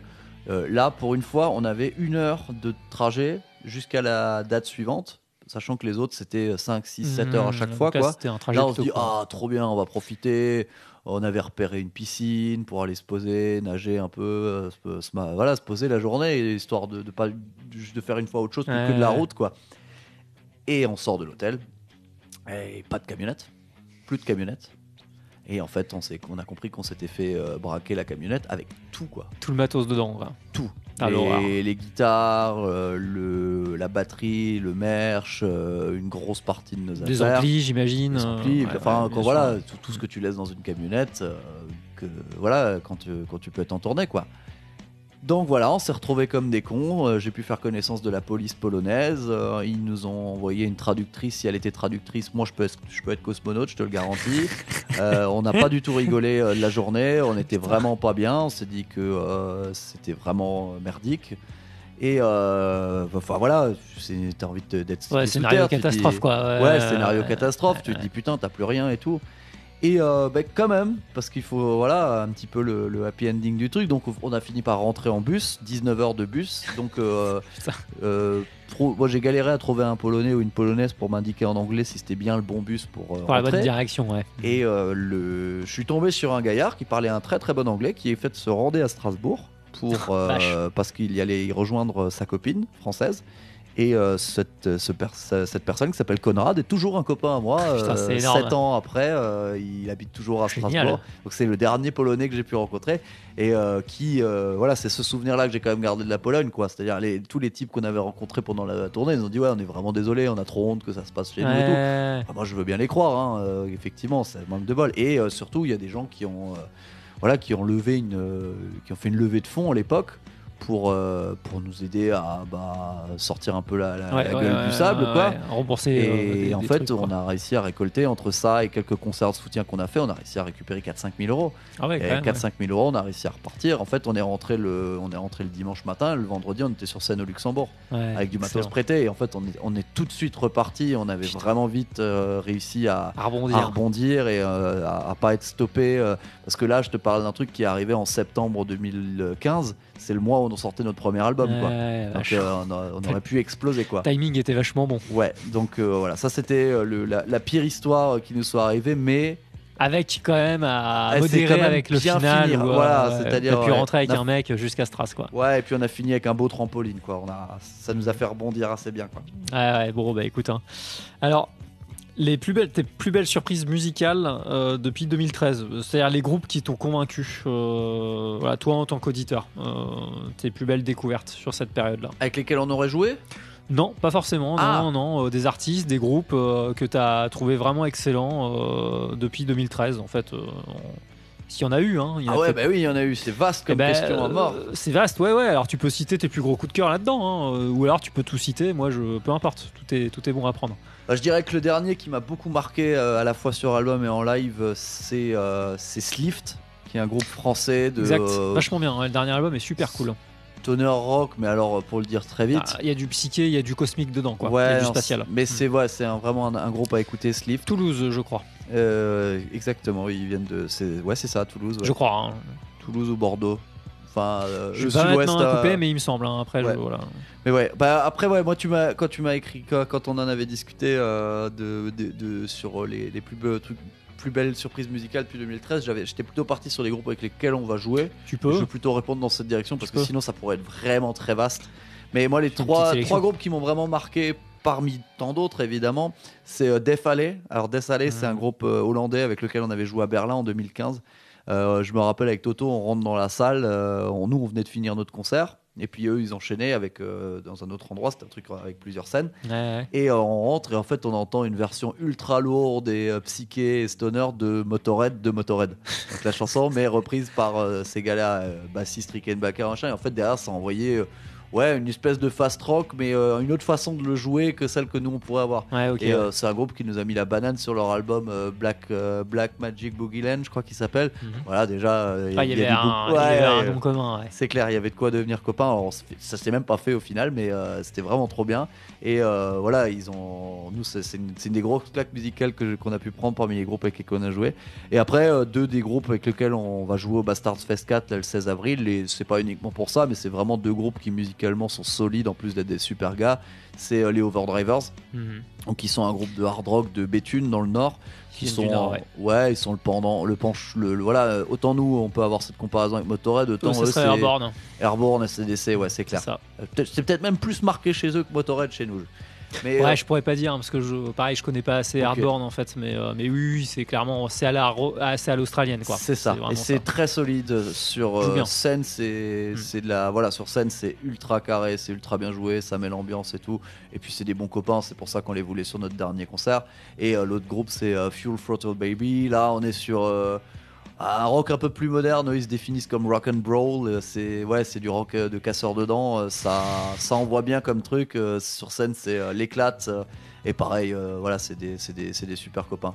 Et à chaque fois qu'on a joué avec eux, c'était l'éclate sur et en dehors de la scène, quoi. Et ben, vu que tu as épousé et que tu as entremêlé une approche sociale, quand même, par moment, dans Iron Bastard sur les textes, plus le hard and roll, j'allais te demander quelle serait la protest song que tu aurais aimé composer. Voilà, ton truc ultime que tu aurais aimé vraiment écrire toi-même, quoi. Ouais. Bon, je peux pas dire l'international, ça serait. Est-ce que c'est une protest song un petit peu? Enfin, c'est un poème à la base, c'est pour ça que je veux pas Ouais, dire voilà. international. Alors bon, on va essayer de se mettre Mais, sur le côté vraiment accompagnement. Bien sûr. C'était bon, pour la petite blague. C'est un très bon choix. Je dirais Anti-Establishment Blues de Sixto Rodriguez. Alors Sixto Rodriguez, c'est un artiste américain qui vient de Détroit et qui a un parcours assez fantastique. Lui, il a fait cette chanson là dont je vous parle sur son premier album au début des années 70. Et en fait, il a sorti 2 albums en 70-71 qui ont fait un flop total. Donc le mec a un peu joué, machin, mais ça marchait pas. Donc après, il s'est rangé et puis il a mené sa petite vie d'ouvrier du bâtiment et compagnie. Et un jour, au milieu des années 90, il s'est fait harponner par un gars qui avait galéré à retrouver qui il était. Et en fait, il a découvert qu'il était une super rockstar en Afrique du Sud. En fait, sa musique avait traversé. Voilà, il y avait eu des copies de CD et compagnie. C'est arrivé en Afrique du Sud. Et en fait, dans l'Afrique du Sud de l'apartheid, sa musique, elle a parlé à mort à une catégorie particulière de la population. C'était les blancs, les jeunes blancs, mais qui n'étaient pas non plus favorables à l'apartheid. Qui étaient anti-apartheid, quoi. Oui, Ouais. qui étaient anti-apartheid. Parce que l'autoritarisme de l'apartheid, certes, ceux qui en prenaient le plus dans la gueule, Oui. c'était clairement les Noirs. Ça s'appliquait à tout le monde. Mais c'était autoritaire aussi pour les blancs. C'était aussi une société très conservatrice, très Oui, très ce qui figée. est pas très étonnant, oui, du coup, oui. C'est ça. Et en fait, sa musique très qui mêle chronique sociale, critique sociale, et puis une certaine forme de désenchantement très cynique. C'est un peu un penchant très cynique de Bob Dylan. C'est D'accord. Bob ok, Dylan en désespéré, quoi. ouais, en plus cru, en pas marrant. Ouais, Et, ok. mais tout en faisant de la Moins musique poétique, quoi. moins poétique et plus politique. Et du coup, Ouais, en fait, ok. sa musique a trouvé un vrai C'est écho à marrant, l'époque ça. en Afrique du Sud, et ils ont fini par le retrouver 20 ans après. Et en fait, le type, du jour au lendemain, on l'a ressorti de Son anonymat, quoi. de son anonymat, et il est allé faire du 10 000 personnes en Afrique du Sud, quoi. C'est dingue. Voilà. Donc Sixto Rodriguez, il y a un super Génial. documentaire qui existe sur Et- lui, qui s'appelle Sugarman, que je conseille. Ah oui, d'accord, ok, ouais, c'est de lui que ça parle, ouais, Ouais. ok, faudra que je le mate. Voilà. Et donc Anti-Establishment Blues, c'est une super chanson. Faudra que je l'écoute, faudra que tu me passes le lien derrière.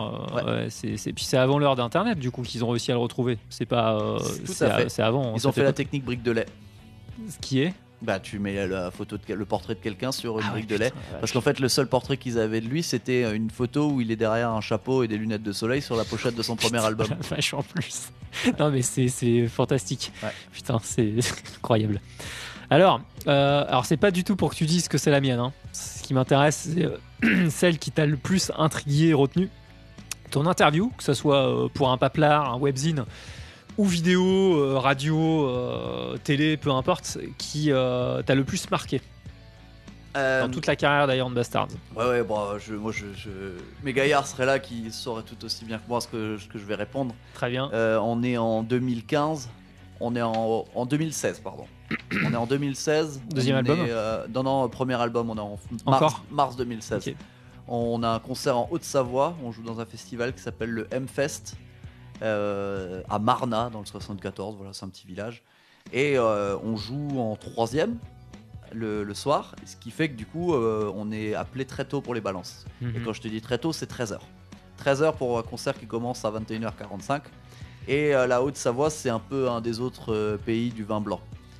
Et donc, je me suis fait avoir comme un bleu. Et j'ai picolé au cubi du vin blanc une grande partie de la journée. Ce qui fait que je suis monté sur scène, j'étais ivre-mort. Mais déchiré quoi. Entre chaque morceau, je me retournais, je regardais le batteur et il m'a dit après le concert qu'il pensait que j'allais tomber à n'importe à quel chaque moment, fois, à quoi. n'importe quel moment je pouvais tomber. Cela dit, j'ai réussi à peu près à tenir la route pendant tout le. Tu jouais les tout le long morceaux, du quoi. concert. Ouais, les morceaux, Ouais. je jouais, tu sais, tu mets le mode automatique. Peut-être que c'était moins glorieux que dans mes souvenirs, mais je pense que ça tenait la route. Ouais, On c'est a pas vendu des complètement CD, il y a raté, des quoi. gens qui nous ont fait des bonnes remarques, quoi. Et derrière, il y avait une interview à faire. Parce que le festival, il y avait un truc avec une retransmission radio, machin et tout. Et en fait, les deux, ils m'ont envoyé faire l'interview.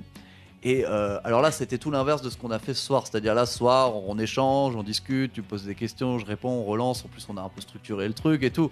Là, ils me posaient des questions, je partais complètement à côté, quoi. Je leur racontais n'importe quoi. J'ai pas répondu à une seule de leurs questions. En fait, j'ai mené l'interview tout seul. Et je pense que je les ai saoulés, les mecs. Mais Tu vois, de ouf. Et ils sont allés engueuler David et Toto. Mais ouais, les gars, vous ne pouvez pas nous envoyer une barrique pareille et tout. Et moi, j'étais de l'autre côté de la salle en train de gueuler des insanités. Enfin, voilà, ça c'était. Je m'en rappelle absolument pas cette interview. Mais du coup, de ce que tu as pu dire Voilà, et donc, des questions qu'ils avaient mais, voulu te poser. elle était mémorable dans le sens où là pour le coup j'ai fait tout l'inverse de ce que j'ai fait pendant tout le reste de ces années-là, c'est-à-dire j'ai pas joué le jeu de l'interview, j'ai juste été un gros C'est con. excellent, j'attendais. Ouais, non, je dirais pas ça, mais en tout cas, j'attendais une réponse de ce niveau-là, c'est excellent. Voilà. Bon, alors, quand même, je vais te la poser, parce qu'on a parlé de Motorhead. Moi, je trouve pas que c'est inintéressant, parce que tu l'as dit toi-même, t'es très connaisseur du groupe. Voilà, donc tu connais bien, peut-être pas tous les albums, mais en tout cas une bonne partie de la discographie. Ce qui est toujours intéressant parce que les gens pensent aussi que Motorhead a à chaque fois sorti le même album, ce qui est un peu mon cas, je t'avoue, étant donné que je suis pas forcément grand fan de ce groupe-là. Ouais, je sais qu'on va terminer sur une mauvaise note. Il va me balancer la bouteille à la gueule. Mais justement, c'est très bien d'avoir un connaisseur qui va pouvoir nous éclairer. Alors, j'attends de toi que tu nous dises pas, Overkill en premier, en deuxième Bomber et en troisième machin. Donc, hors les albums vraiment les plus connus, quel serait ton top 3 d'albums qui sont soit pas connus, pas très connus ou mésestimés, en faisant abstraction des chefs-d'œuvre et des albums les plus cités. Après je veux dire, Motorhead c'est un groupe quand même très connu, donc je veux dire Ah non, détrompe-toi, il y a des albums qui sont vraiment mal connus de ce groupe. ouais.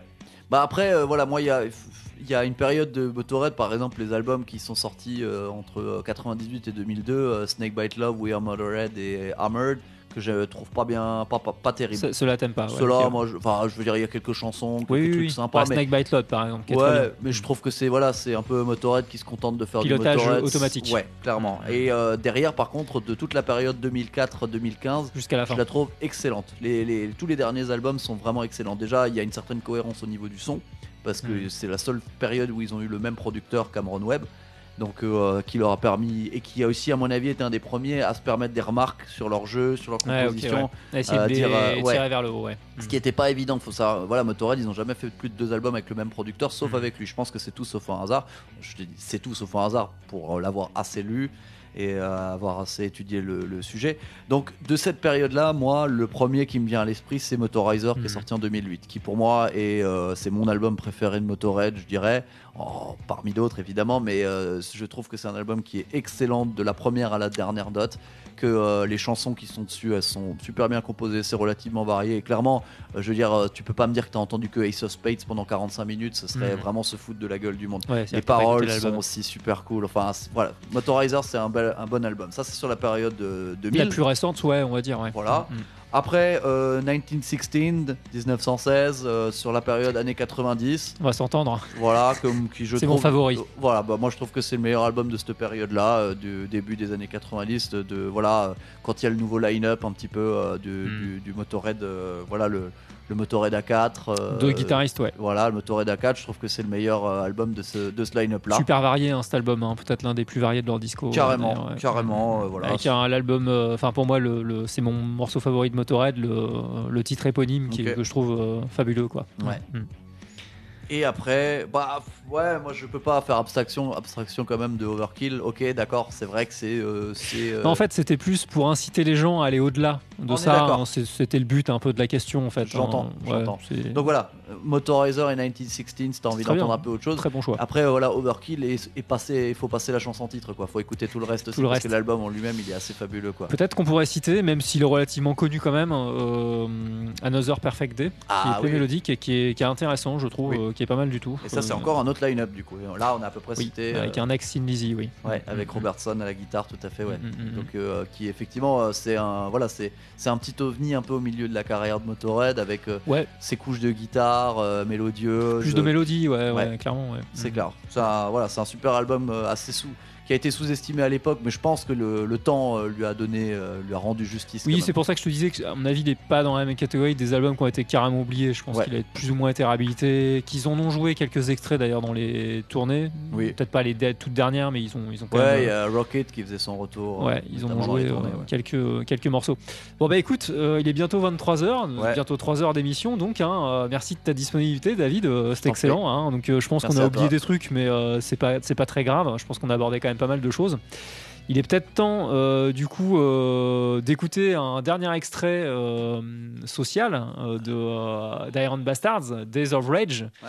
Alors sache que, comment dirais-je, pour conclure c'est pas mal, surtout que je sais pas si t'as fait gaffe au fond musical qu'on entend depuis tout à l'heure. Non, j'ai pas. Au bed, je vais le monter un petit peu.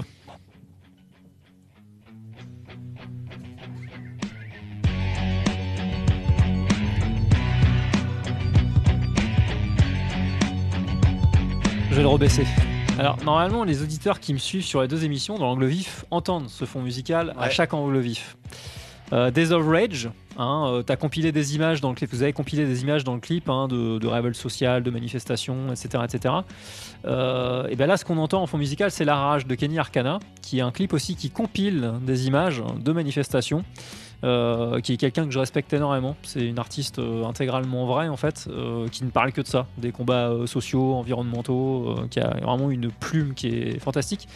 Et donc voilà, c'est du rap engagé, puisque l'engagement n'est pas que dans le rock, voire même il aura tendance plutôt à s'assoupir globalement, même si je suis pas un expert historien du rock, à s'apolitiser, on va dire, voire même à éviter ce sujet-là à tout prix, ce que n'a pas complètement fait le rap encore, qui est devenu un peu le nouveau rock de ce côté-là. Et donc bref, voilà, la grande Kenny nous a accompagnés pendant 2 heures avec son titre La Rage, où il y a une guitare électrique d'ailleurs dedans, un vrai gratteux qui joue. Voilà pour l'anecdote, la rage, le lien entre les rages. Alors moi je pense que voilà, la musique, à défaut de changer le monde, peut des fois l'éclaircir un peu, tant dans le fait qu'elle peut le rendre plus vivable et plus joyeux, et en même temps éclaircir un peu, le raconter un petit peu ce qu'est ce monde. Et je pense que c'est ça à la base, je veux dire, quand tu fais de la musique, tu racontes quelque chose du monde qui t'entoure. Donc quand on m'explique que la musique et la politique c'est 2 choses qui n'ont rien à voir, moi je pense que c'est complètement faux, et que c'est faire fausse route sur à la fois ce que doit être la musique, surtout la musique telle qu'on la pratique, c'est-à-dire la musique populaire, on va dire, par la vivante musique devant un public en fait. Voilà, la musique chantée, la musique vivante, exactement. Et ce que c'est la politique. La politique, c'est pas dire voter pour un tel, voter pour un tel. Alors j'ai bien évidemment mon avis là-dessus, et toi aussi. Mais c'est voilà, raconter un truc par rapport à ça. Et là, la chanson qui arrive, Days of Rage, c'est exactement ça. Le refrain, ça consiste à dire qu'on est dans le même camp, et que à travers les âges, on a capturé l'envie d'un meilleur monde et on les a tournés dans des jours de colère. Et moi, ça peut aller dans l'autre sens aussi, c'est que moi, je crois à des jours de colère, mais s'ils sont inspirés par une envie d'avoir un monde meilleur. J'aime pas la colère ou la violence brute, il faut que ça aille quelque chose, et que faut que ça aille quelque part, et il faut que ça ait un but. Et ce but-là, je pense que c'est voilà. Tu es comme le copain de The Dude, tu n'aimes pas les nihilistes. Je n'aime pas les nihilistes. Ce sont des nihilistes, ne leur parle pas. Après les jours de rage, on peut espérer des jours heureux, éventuellement, David. Qu'en penses-tu ? J'ai même envie de te dire qu'un autre monde est possible. Ouais, c'est ça. Donc il y a un petit clin d'œil à l'ami Meluche. Donc réfléchissez bien, votez pas comme des cons. J'ai envie de vous dire d'ailleurs même que j'en peux plus vraiment de l'abstention qui est érigée en dogme. D'ailleurs, j'ai rien contre quelqu'un qui discute le bout de gras de raisons profondes. Mais le fait de faire une idéologie de l'abstention, non, enfin, ça va dépendre du contexte quand même, les gars. Ça va dépendre de là où on en est rendu de la merde, et que des fois, un non-vote ou un vote pour quelqu'un qui reproduit le système, ça a des conséquences. Donc le 10 avril, soyez futés, quoi. Votez intelligent, et puis votez pour vos intérêts. Bah ouais, c'est ça. C'est-à-dire que les bourgeois, les cadres... Je vais voter contre les miens, David, en fait. Mais je suis très content de voter contre les miens. Après, ça dépend ce qu'on considère comme étant ses intérêts. Ben, je fais partie des cadres, Oui, donc effectivement, non, clairement, Union populaire, le programme est vraiment très très bon, et puis je pense que voilà, ça devient vital, c'est même plus un vote utile en fait. Voilà, je fais ma petite propagande, hein, vous m'excuserez. 2 heures après, quasiment 3 heures après, en tout cas voilà, je pense que ça vaut le coup, et je pense qu'il y a un vrai espoir, en tout cas, qui peut renaître éventuellement. Et pour l'intérêt commun, et puis éviter de se reprendre 5 ans d'horreur sociale absolue en fait, hein, et de continuer dans ce cauchemar orwellien de plus en plus. Bah, écoute, si les gens ont absolument envie de travailler plus, que de Au faire bout d'un moment, galérer ouais. tout le monde plus, que de continuer avec la mainmise de la finance et de continuer avec des élus dont tu as parlé, avec lesquels on ne se sent pas représenté, j'ai envie de dire libre à eux, mais faut quand même, c'est un sacré pari quand même. Et puis je rappellerai aussi que, surtout pour les jeunes, c'est encore plus notre avenir dont il est question. Ça urge, en fait, on n'a plus vraiment Voilà. le temps en fait. Et après, ouais. il faut pas se contenter que de voter non plus. Ah, mais on est bien rendez-vous d'accord. ailleurs. On est d'accord. J'en ai contre les abstentionnistes qui ne font rien derrière. Ouais. En fait, ça me pose un vrai problème. Je veux dire, si derrière, t'es tout le temps dans des luttes, c'est très bien, mais bon, si ça s'arrête juste à je suis très fier de ne pas aller voter, bon, c'est un peu nul à chier en fait. C'est mon avis aujourd'hui, qui n'était pas celui que j'avais il y a 20 ans. Hein. Mais j'en suis assez convaincu. Mais effectivement, le bulletin dans l'urne. Hein. Mais pourquoi pas voter pour le dernier président, hein, c'est un peu l'idée. Hein. Ouais. L'idée, elle est là, hein, de ne pas le reconduire et de faire une constituante derrière et de mettre en place un gouvernement transitoire, et ensuite que les citoyens décident pour eux-mêmes et par eux-mêmes, quoi. C'est le but ultime quand même de l'autogestion. Voilà, moi, on appelle ça comme on veut, démocratie totale ou anarchisme, bref. Oui, non, c'est clair. Mais voilà, si tu fais partie, comme l'immense majorité des gens qui n'ont que leur travail pour vivre, t'as pas d'intérêt à voter pour les copains des bourgeois, je pense pas. Non. Et puis ne pas se laisser avoir par des châtelains fascisants aux méthodes autoritaires, même si ils essayent de compter de douces mélodies de mesurettes sociales, sans être même capables d'aller voter contre l'ISF quand c'est présenté, ou d'aller voter des quelconques hausses de SMIC, de proposer de quelconques hausses de SMIC, ou de voter pour des blocages de prix. Ça s'appelle des leurs. Ouais, mais je trouve qu'ils font même plus. Alors, elle, oui, un peu, mais les autres font même plus trop l'effort en fait. Hein. Zemmour ne fait pas d'effort du tout social, je veux dire, c'est tellement visible. Ah non, mais de toute donc façon, ça va, je veux dire, au moins, faut lui reconnaître son honnêteté. Pécresse aussi, hein, vous allez bosser plus, vous allez en chier encore plus.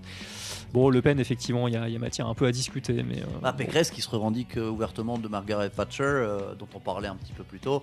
Moi, je trouve que c'est quand même osé, tu vois, de faire ça, parce que je ne l'ai pas dit avant quand on parlait de l'Angleterre, mais Tu vas le dire Margaret maintenant. Thatcher, elle a laissé un souvenir amer aux Anglais, hein, parce que les Anglais que je rencontrais, tu t'imagines bien que c'était pas ceux qui habitaient dans des belles villas ou des quartiers résidentiels, T'as et fréquenté eux, des ils l'ont gueux. mal vécu. Hein. Ouais. Il l'appelait la méchante dame qui leur a enlevé le lait, parce qu'à l'époque, dans les écoles, on te fournissait une bouteille de lait Oui. pour la récréation, et elle leur a Gracieusement, viré ça. ouais. Je veux dire, même le lait, c'est trop cher pour ces gens-là. Oui, on peut reparler des tactiques qui ont été mises en place à l'époque par elle pour regonfler son blason avec le déclenchement d'une guerre au Malouine, hein, Voilà. contre l'Argentine, hein, qui a effectivement permis à ce que dans les sondages elle reparte. Mais oui, bah, elle a laminé le mouvement ouvrier. Hein. Les dernières grosses manifs, c'était avec elle, enfin contre elle. Et elle a utilisé de tactiques, on va dire malignes pour les dominants, c'est-à-dire qu'elle a mis au pot, elle a économisé de l'argent en fait pour pouvoir tenir le siège par rapport aux grèves en fait. Et ça a plus ou moins fonctionné, ouais. Et oui, mais bon, la lutte n'est pas terminée. Non, et puis si on a pu apporter un peu de grain à moudre dans la réflexion de certaines ce soir, bah, c'était très chouette. C'était un bon moment passé en ta compagnie, Laurent. Merci à toi, tu vas pouvoir te rapprocher du micro pour les mots de la fin. Hein. Oui. C'était un peu loin, du coup on t'entendait moins. Merci beaucoup à toi d'être venu, d'avoir fait tout ce trajet, d'être resté aussi longtemps, c'est hyper cool. J'espère que ça t'a plu, t'as passé un moment en ma compagnie. J'espère que les auditeurs et les auditrices, c'était pareil, qu'on vous a passé des morceaux que vous avez appréciés, que vous avez trouvé les échanges cool. Et puis il y aura le podcast, hein, dont on fera la promotion pour les plus de 7 milliards qui n'ont pas écouté l'émission. C'est pauvre. C'est scandaleux, je trouve, oui. Oui, de plus en plus pauvre, oui, effectivement. Et puis voilà, on va se souhaiter bonne nuit sur Days of Rage. Bon, malheureusement, le groupe de black metal va passer à la trappe, mais bon, c'est pas grave, hein, ça sera pour une prochaine fois. Bonne nuit à toutes et à tous. Merci à toi, David, encore. Et puis, gardez la rage, celle qui est motrice d'un engagement et d'une volonté d'aller vers quelque chose de mieux, merde. C'est quand même tout ce qu'on doit se souhaiter, hein, Voilà. j'imagine. Sinon, on est un peu nihiliste. Voilà. Indignez-vous, mais gardez votre joie. Et quand on est nihiliste, on en vient à pisser sur les tapis des autres, et ça, c'est quand même assez lamentable. Mais ça, au moins, c'est une culture. Allez, bonne nuit, good Bonne night, nuit. et à la prochaine, à la semaine prochaine. Bisous.